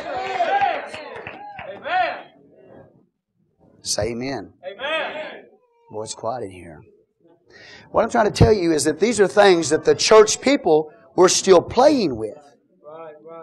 And when the Spirit started really moving in that church, they started in their own free will, bringing these curious arts and these books, etc., and burning them to keep the church pure, to keep their lives pure. Give the Lord praise in the house. How many of y'all want a pure church, a revival church? Amen. Hallelujah. The Bible tells us, isn't this beautiful? This is amazing, isn't it? So mightily grew the word of God and prevailed. And after these things were ended, Paul purposed in his spirit, when he had passed through Macedonia and Achaia, to go to Jerusalem, saying, after I have been there, I must also see Rome. And what he's doing at this point, he's going to send Timothy up to the coast to start taking up an offering for Jerusalem, because he's got a plan to take the offering to Jerusalem. But not only that, and we'll pick that up later on, not only that, at this time, he is planning on going to Rome, because Rome is the center of the earth. All, you know what I'm saying, so to speak. All roads lead to Rome. And he said, we're having a revival like this in Ephesus. He said, I want to get in the heart of the world. I want to go into the heart of the Roman Empire. He said, I want to go to Rome. Say, praise the Lord. That was in his mind. This revival wasn't enough for Paul. Paul wanted more. He couldn't get enough revival. This revival, you look at Ephesus, wow, this is powerful. This is a great revival. I'm going to stay right here. Paul said, no, I want to go and do this in Rome. I want to see this happen in Rome. Isn't that awesome? And about this time, not only that, not only is he dealing with these obstacles, and they're being overcome, that are trying to shut the door of revival, he gets information from Corinth.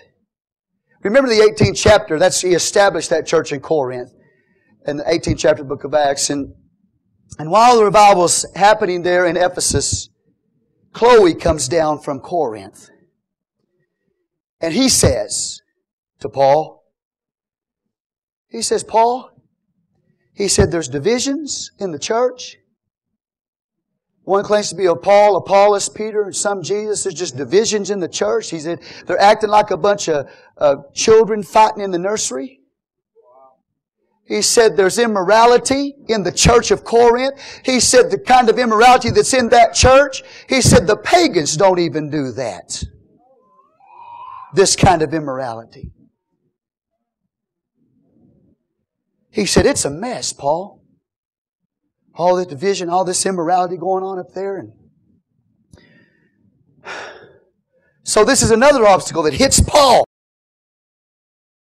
Right in the midst of the revival, he gets this news from Chloe of all of these things happening in Corinth.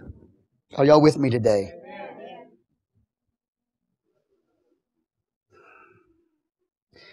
He wrote one letter to Corinth that we don't have. 1 Corinthians, I believe it's chapter 1, verse 5, talks about a letter. We don't even have it recorded. He wrote 3 letters to Corinth. We only have 2 of them.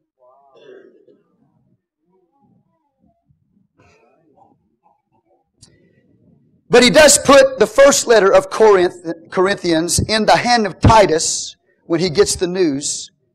1 Corinthians. Are y'all with me? Yes, sir. While he's in Ephesus. That's where 1 Corinthians 16, he says, a great door of effects was opened to me, but there are many adversaries. So he sends this letter out from them. In the hand of, are y'all with me today? In the hand of Titus. Not only did Chloe, when he comes up there and says there's these problems in the church, divisions, etc., Chloe brings questions from the church. I'm assuming it's a response to the first letter, not the one we have recorded in the Bible. Okay, you understand what I'm trying to say? He wrote 3. We have 1 that's not recorded. But anyway, to make a long story short, questions come from the church. Questions like, how do we keep communion? Because every time we get together, we have communion. We got some people getting drunk in the church. How do we keep communion? Was one of the questions.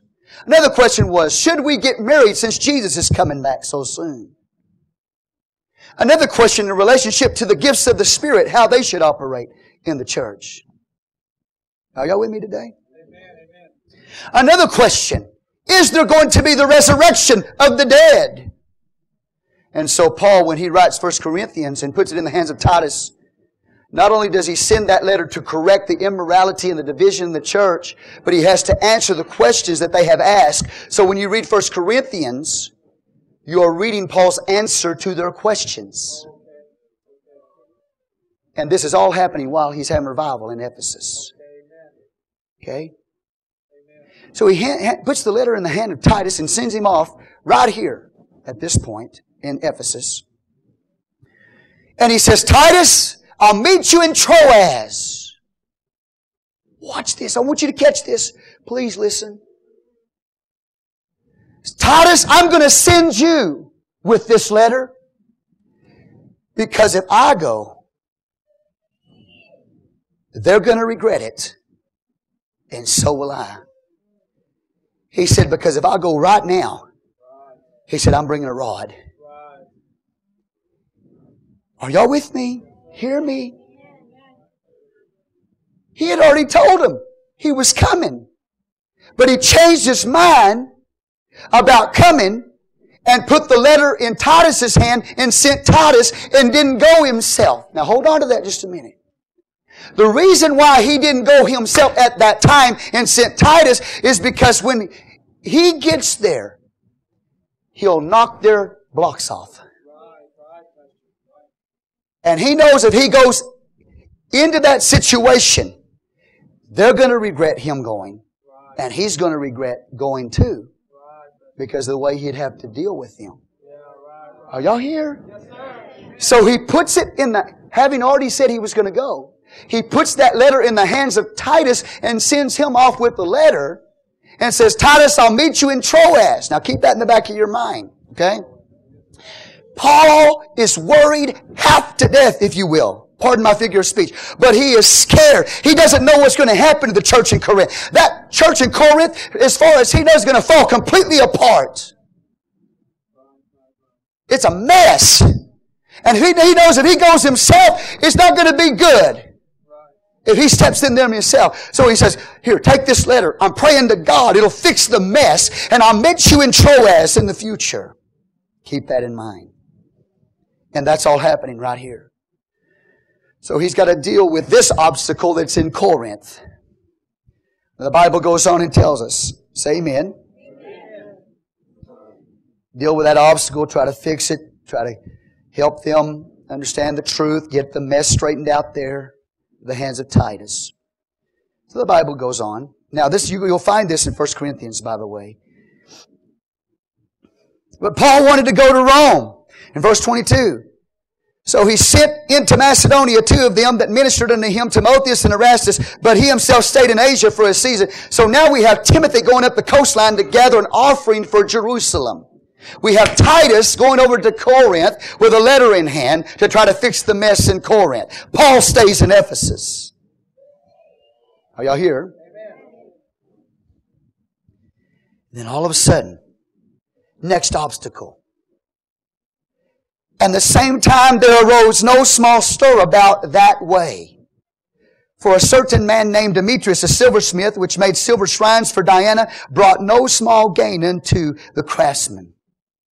Whom when he had called together with the workmen of like occupation, said, Sirs, you know that by this craft we have our wealth. Moreover, you see and hear that not alone at Ephesus, but almost throughout all Asia, this Paul hath persuaded and turned away much people, saying that they be no gods which are made with hands. So that not only this our craft is in danger to be set at naught, but also that the temple of the great goddess Diana should be despised and her magnificence should be destroyed, whom all Asia and the world worshipeth. Next obstacle, religious fanatics. Along with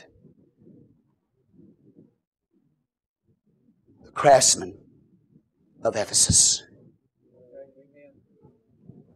Once a year, in the month of May, May Day, all of Asia, figuratively speaking, would make their way from where they lived down to the city of Ephesus, to one of the 7 ancient wonders of the world, the Temple of Diana.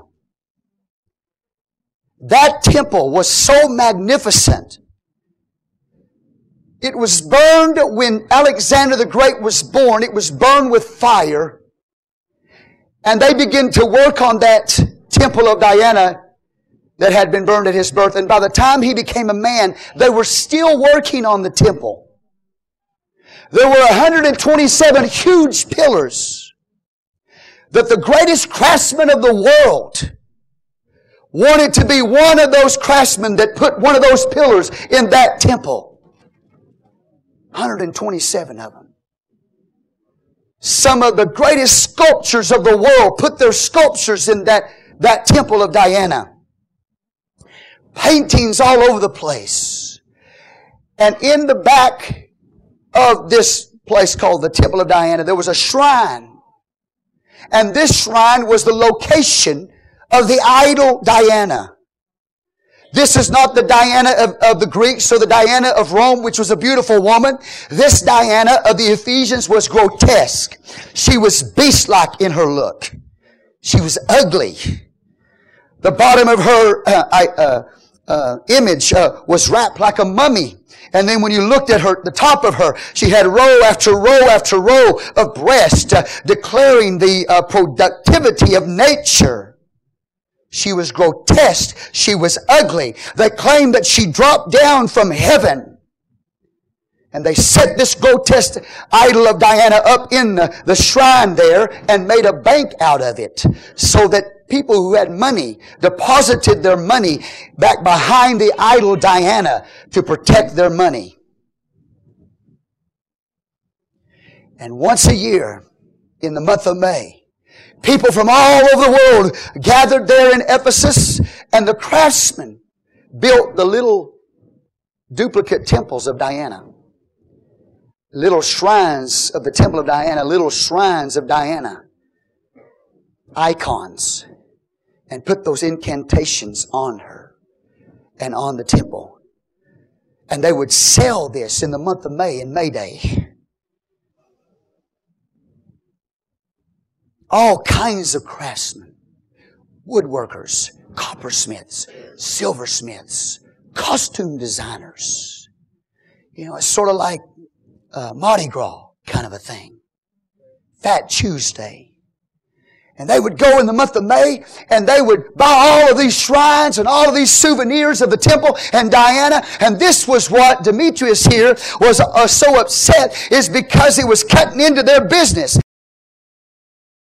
This revival was cutting into their business. They weren't able to sell these little shrines of Diana and the shrines of the temple anymore. They were losing money.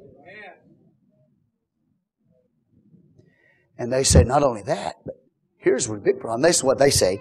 The big problem is that Paul is bringing a slur on Diana, this great goddess that we worship. He's speaking against her.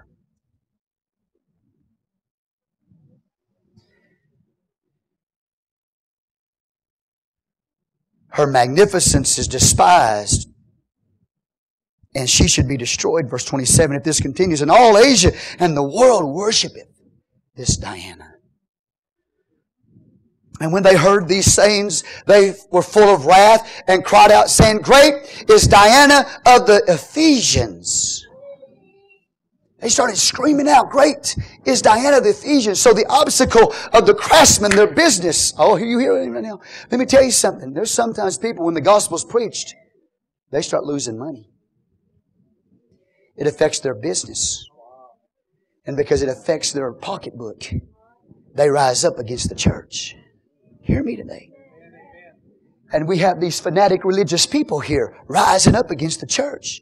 Saying, it's Paul. Paul's the one. He's the one that's causing this problem. And so the people get stirred up. They get into a frenzy. It's now obstacle. The next obstacle is a frenzy in the mob. Just a mob frenzy. They just begin to go crazy. Just go wild. Like a wild mob. I'm sure you've seen some of these things that are happening over in Europe. Just mob craze. That's what happens here. The Bible said the whole city, verse 29, was filled with confusion. And having caught Gaius and Aristarchus, men of Macedonia, Paul's companions in travel, they rushed with one accord into the theater. This theater, the amphitheater, you can still see it today. You can study it. I haven't ever seen it, but you can study it today. This theater was so large, it seated 30,000 people. It was like a huge football stadium in our culture today. They gathered, this huge crowd, this huge mob, in a frenzy and frantic, grabbed some of the disciples of Paul and rushed them into the theater. You got close to 30,000 people here gathered.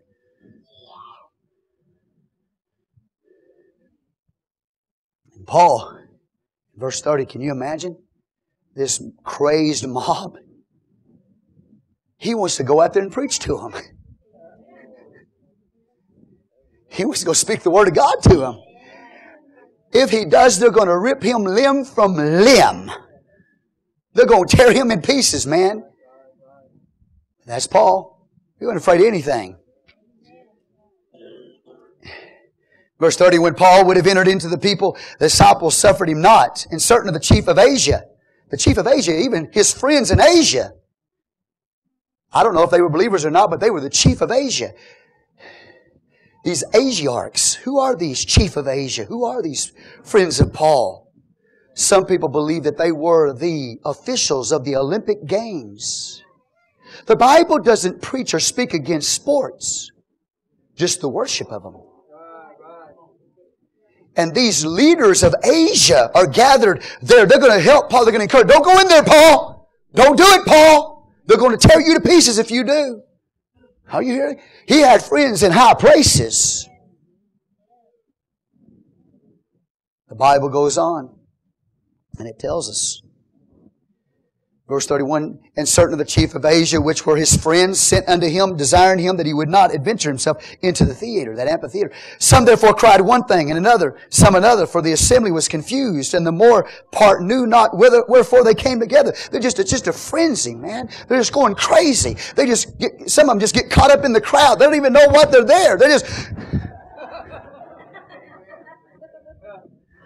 just going bananas with the rest of the bananas, and they don't even know why. That's the truth. Just a mob, just a crazy mob of people. I know what was behind it. It was the devil. They didn't know. There's the devil, the prince of the power of the air, the invisible enemy behind this. This whole thing, all of it, this was all satanic worship. I got a question for you. When was the last time you preached in such a way that you started a riot? Everybody went into a mad craze. They're going to try to kill you. When's the last time you ever preached like that? I've never preached like that. Well, everybody in the church just went in a mad craze and wanted to kill me. Paul preached like that. That revival that took place at close to 30,000 people into a mad craze. Maybe we ought to have the mentality of the Apostle Paul. Riot or revival. We're going to have a riot or we're going to have a revival. See, most of us try to be so smooth. We don't stir anybody up. We don't want anybody to be mad. Friend, that early church, it was riot or it was revival. Jesus brought a true revolution that changed the world. Y'all sure are quiet out there. Did I offend you? Oh, okay, good. Just going to make that clear. That you're not offended. Man, I'm trying though. I want to make you mad. No, not really. Come on, man. I either want to get you in here and get you on fire, get you full of, get a revival in here. I want to make you as mad as I can. I'd rather have you move in revival. If I can't get you in revival, I want to make you as mad as I can. I just want a response. Some kind of response. I'd rather have revival, but if I can't have revival, I want a response. If I make you mad, at least I've got a response. Hallelujah. Did you have church today? Yeah, we had a riot. I wanted revival, but they didn't want to do revival, so we had a riot. At least we had a response.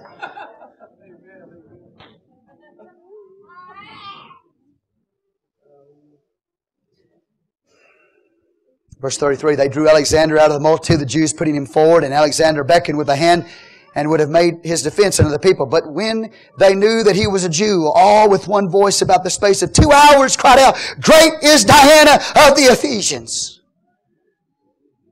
Can you imagine that? Standing there for 2 hours straight, just shouting, Great is Diana of the Ephesians. Chanting that, sending that praise up to that false goddess. Worshipping that way for 2 solid hours. Come on, somebody. When was the last time we came to church and said, Great is Jesus Christ. Great is the Lord Jesus Christ. And we stood there for 2 hours praising the greatness of the Lord Jesus Christ. 2 hours straight praising a false goddess. Grotesque, ugliest thing you ever seen in your life. Great is the goddess Diana. How many of you today are full of fire for God? You got a passion for God. They had a passion for Diana. We ought to have a greater passion for Jesus Christ.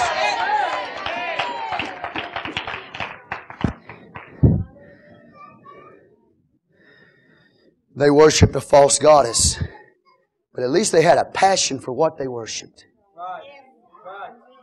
Jesus Christ is the true and living God that died on the cross to save our soul. What about our passion for Him?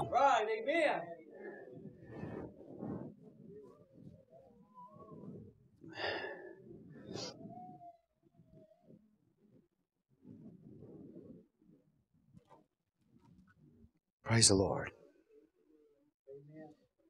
2 hours. Can you imagine 25, 30,000 people? Maybe more. Shouting, Great is the goddess Diana of the Ephesians. Over and over and over. For 2 solid hours. Can you imagine that? And the Spirit's in a frenzy. Demonic powers feeding off of that. Being strengthened by that. Launching their attack against the gospel to close the doors. The adversary. Trying its best to close the doors. It was the devil behind it. Trying to close the doors. Paul said, A great door of effectual is open unto me, but there are many adversaries. When the town clerk had appeased the people, he said, Ye men of Ephesus, what man is there that knoweth not how that the city of Ephesus is the worshipper of the great goddess Diana and of the image which fell down from Jupiter? Seeing that these things cannot be spoken against, you ought to be quiet and do nothing rashly. For you have brought hither these men, which are neither robbers of churches, nor yet blasphemers of your goddess. Wherefore, if Demetrius and the craftsmen which are with him have a matter against any man, the law is open, and there are deputies. Let them implead one another. But if you inquire anything concerning other matters, it shall be determined in a lawful assembly. For we are in danger to be called in question for this day's uproar, there being no cause whereby we may give an account of this concourse. And when he had thus spoken, he dismissed the assembly. This is one thing the Romans would not tolerate. The Romans would not tolerate an outburst like this. Says something wrong's been done, bring it to the law. Let's get it straightened out. But this mad craze, this mad fanaticism, he had to stop it. Or the Roman Empire would come in and stop it themselves. And so these are the adversaries the Apostle Paul had to face. But he said, there's a great door of effectual that's open unto me. God has given me a door that's open to preach the gospel. And God is opening the hearts of people to hear the gospel. Doors that were shut to Paul before are now open to Paul. And people's hearts are hearing the gospel now. They're ready. They were ripe for revival. So that all of Asia heard the Word of God. The Apostle Paul leaves from there. He goes up into Macedonia. He leaves Asia, goes to Europe, travels from Ephesus. Remember, he had made plans with Titus to meet Titus after Titus took that first letter. He told Titus, you'll get this in 1 Corinthians and 2 Corinthians, to meet him in Troas. He leaves Ephesus, he goes to Troas. At that moment, if you'll read 1 Corinthians chapter 1, you'll see how discouraged he was. Even though this great revival had taken place, he's so discouraged because of the church situation in Corinth. He thinks that thing's going to fall completely apart. He doesn't know. So he sent the letter to get it all straightened out, to get the mess straightened out. He's waiting there in Troas. He told Titus to meet him in Troas, and Titus doesn't show up.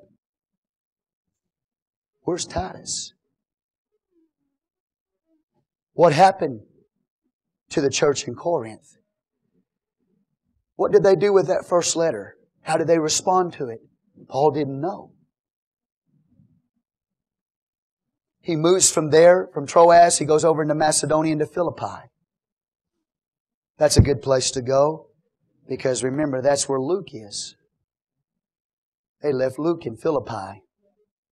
So he joins his buddy there in Philippi. And all of a sudden, while he's there in Philippi, he looks up and he sees Titus walking down the road. Titus says, Paul, I delivered the letter like you told me to and got some good news. He said, the mess is straightened out. He said, now you can go. Now you can go. They listened to the letter and they got it straight. But Paul, we got some bad news for you too. Titus says, I got to share some bad news with you. He said, you remember those old long blue robe Pharisees? The ones that followed you all the way through Galatia, and those Jesus/Moses believers? Those Pharisee believers that walked into Galatia and said that the Gentiles need to be circumcised after the manner of Moses and keep the law of Moses in order to be saved. Remember those guys, Paul? Paul, they made it to Corinth.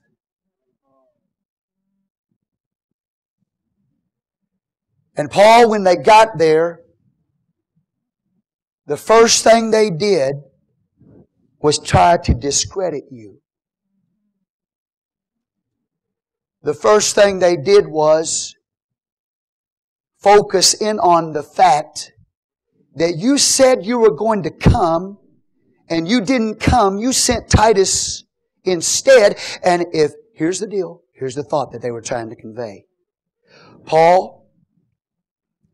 If Paul was a true apostle, why can't he make a decision? He said he was going to come and he didn't come. He sent Titus anyway. Paul, basically their inference that they were trying to bring to the church of Corinth is, Paul doesn't know if he's coming or if he's going. How can he be an apostle?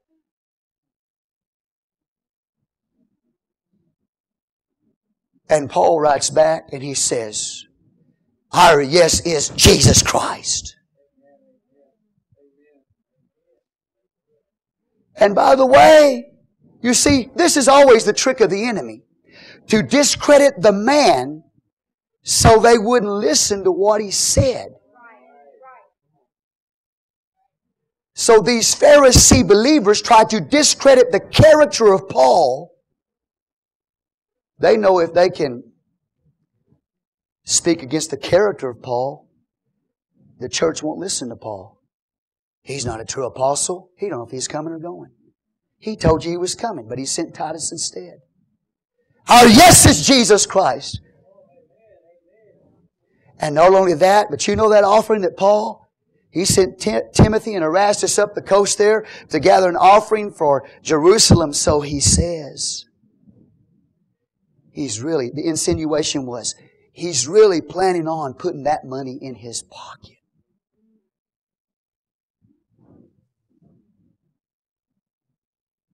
2 Corinthians addresses our yes is Jesus Christ. And 2 Corinthians says, I assure you, I will deliver the offering to Jerusalem.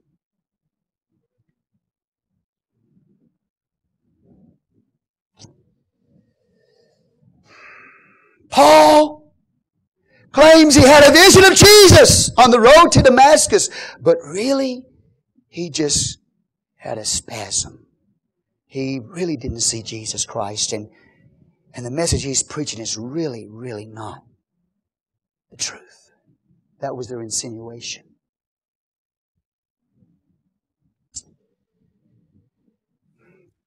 Paul, go to 2 Corinthians real fast as I come to a close.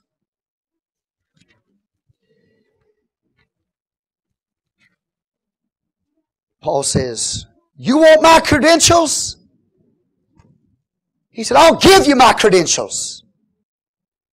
He said, they're out there insinuating that I'm not a true apostle. He said, I'll give you my credentials. He said, I'm going to speak as a fool to do it. He said, but I'm going to do it anyway. Now watch this. I want you to catch this.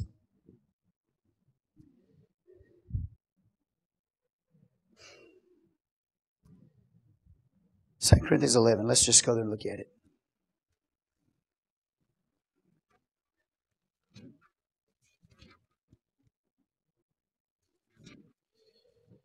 What I'm trying to show you is that after Titus brought that good news and bad news to Paul, he wrote 2 Corinthians from Macedonia and sent it back to the Corinthian church. And he's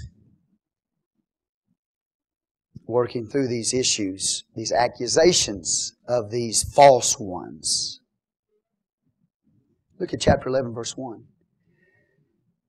He said, would to God you could bear with me a little in my folly, and indeed bear with me. He said, basically, this way he says, he comes across, he says, I would that you could bear with me in my folly. Oh, you are bearing with me. Oh, no, you are putting up with me. That's the point. You get it? So I would that you would bear with me a little in my folly. Oh, kind of like, oh, I forgot. You are putting up with me. Sarcasm. You catch it? Oh, we just got to put up with Paul. We just got to bear with Paul. Paul says, I know the way you feel. He says, you feel like you're just putting up with me. Watch this. Sarcasm. He said, I'm jealous over you with a godly jealous, for I have espoused you to one husband, that I may present you as a chaste virgin to Christ. But I fear lest by any means, as the serpent beguiled Eve through his subtlety, so your mind should be corrupted from the simplicity that is in Christ. For if he that cometh preacheth another Jesus whom we have not preached, or if ye have received another spirit which ye have not received, or another gospel which ye have not accepted, you might well bear with. For I suppose I was not a whit behind the chiefest of apostles. He said, these ones that have come into your church, he said, they're false. Amen. They're false ones. Amen.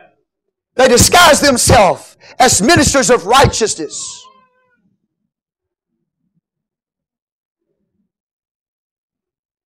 He says, they brought doubt concerning his apostleship. He said, for I suppose I was not at wit behind the chiefest of apostles. But though I be rude in speech, yet not in knowledge.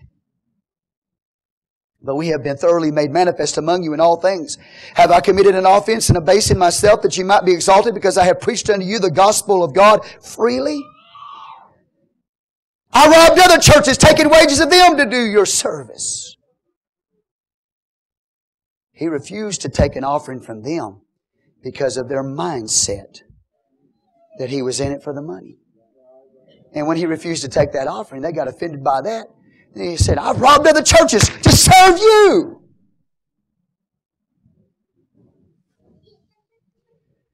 Watch. And when I was present with you and wanted, I was chargeable to no man, for that which was lacking to me, the brethren which came from Macedonia supplied. And in all things I have kept myself from being burdensome unto you. And so will I keep myself. Remember Corinth, he's over there working with his hands, a tent maker, with Aquila and Priscilla's sweating, trying to make a living for himself and those that were with him. And he needed the help at the time, but he didn't go to that Corinthian church and ask them. He knew their attitude toward him. The church of Philippi brought him an offering. We've already covered that.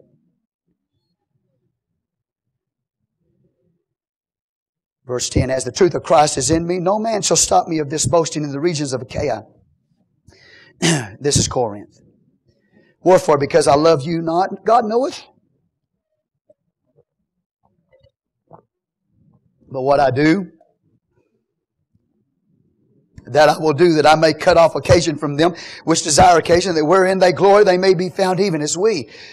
For such are false apostles, deceitful workers, transforming themselves into the apostles of Christ.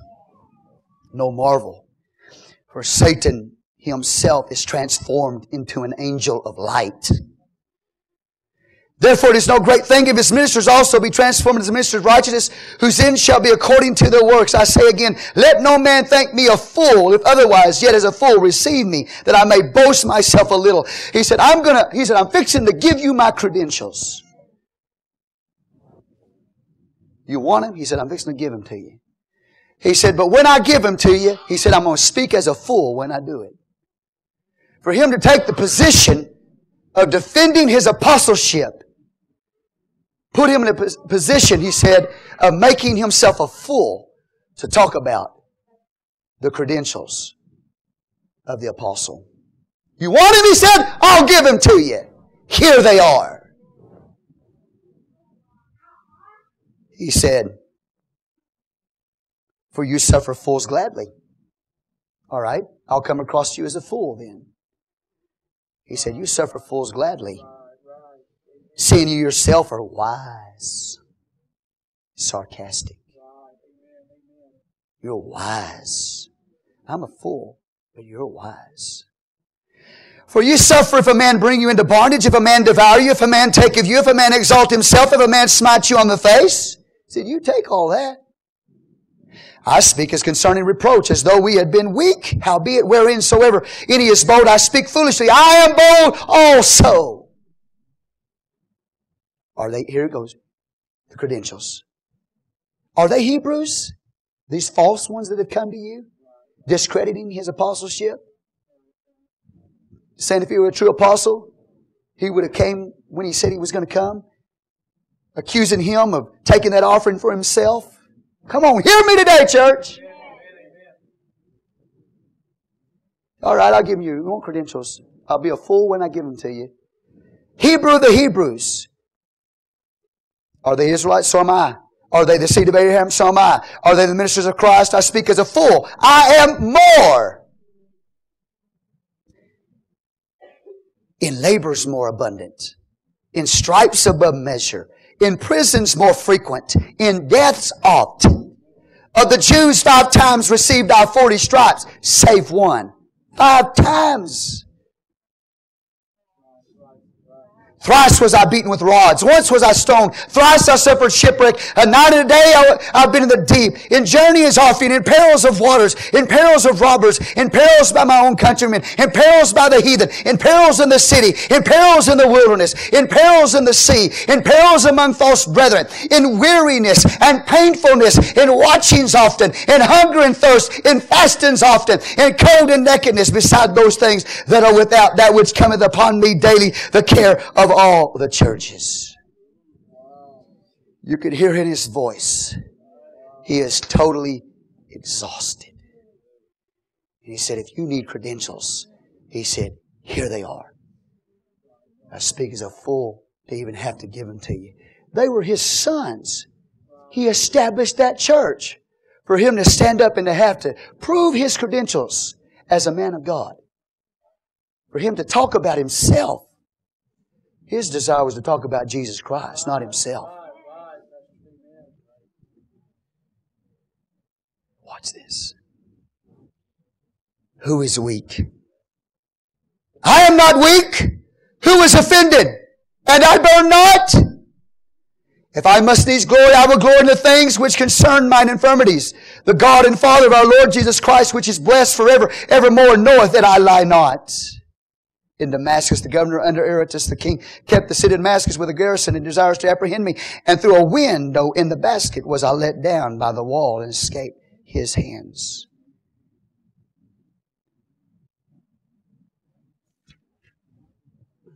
And he goes on, and I don't have time to read the whole chapter to you.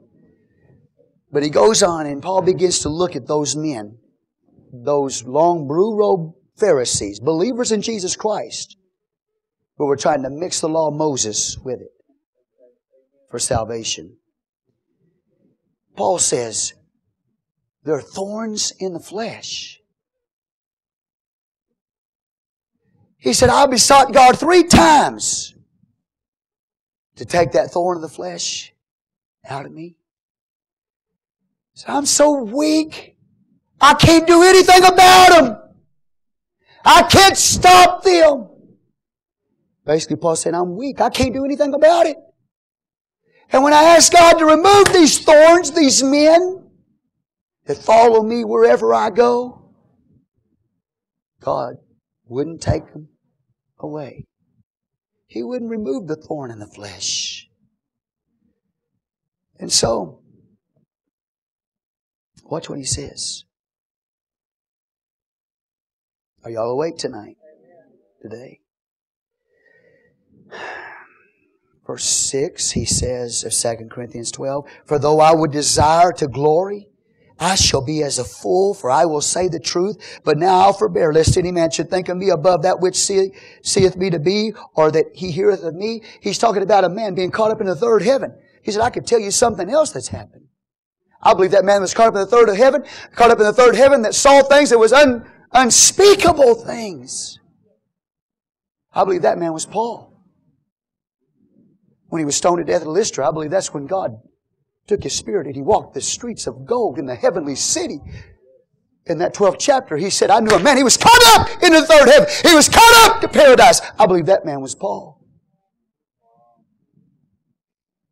He saw unspeakable things. He didn't say it was him because he didn't want people to start glorifying him. Verse 7, lest I should be exalted above measure through the abundance of the revelation, there was given to me a thorn in the flesh, the messenger of Satan to buffet me, lest I should be exalted above measure. He said, I see what this is all about. These men, these false ones, following me from city to city, seeking to put a slur on my character, etc. He said, I see it. It's a messenger of Satan.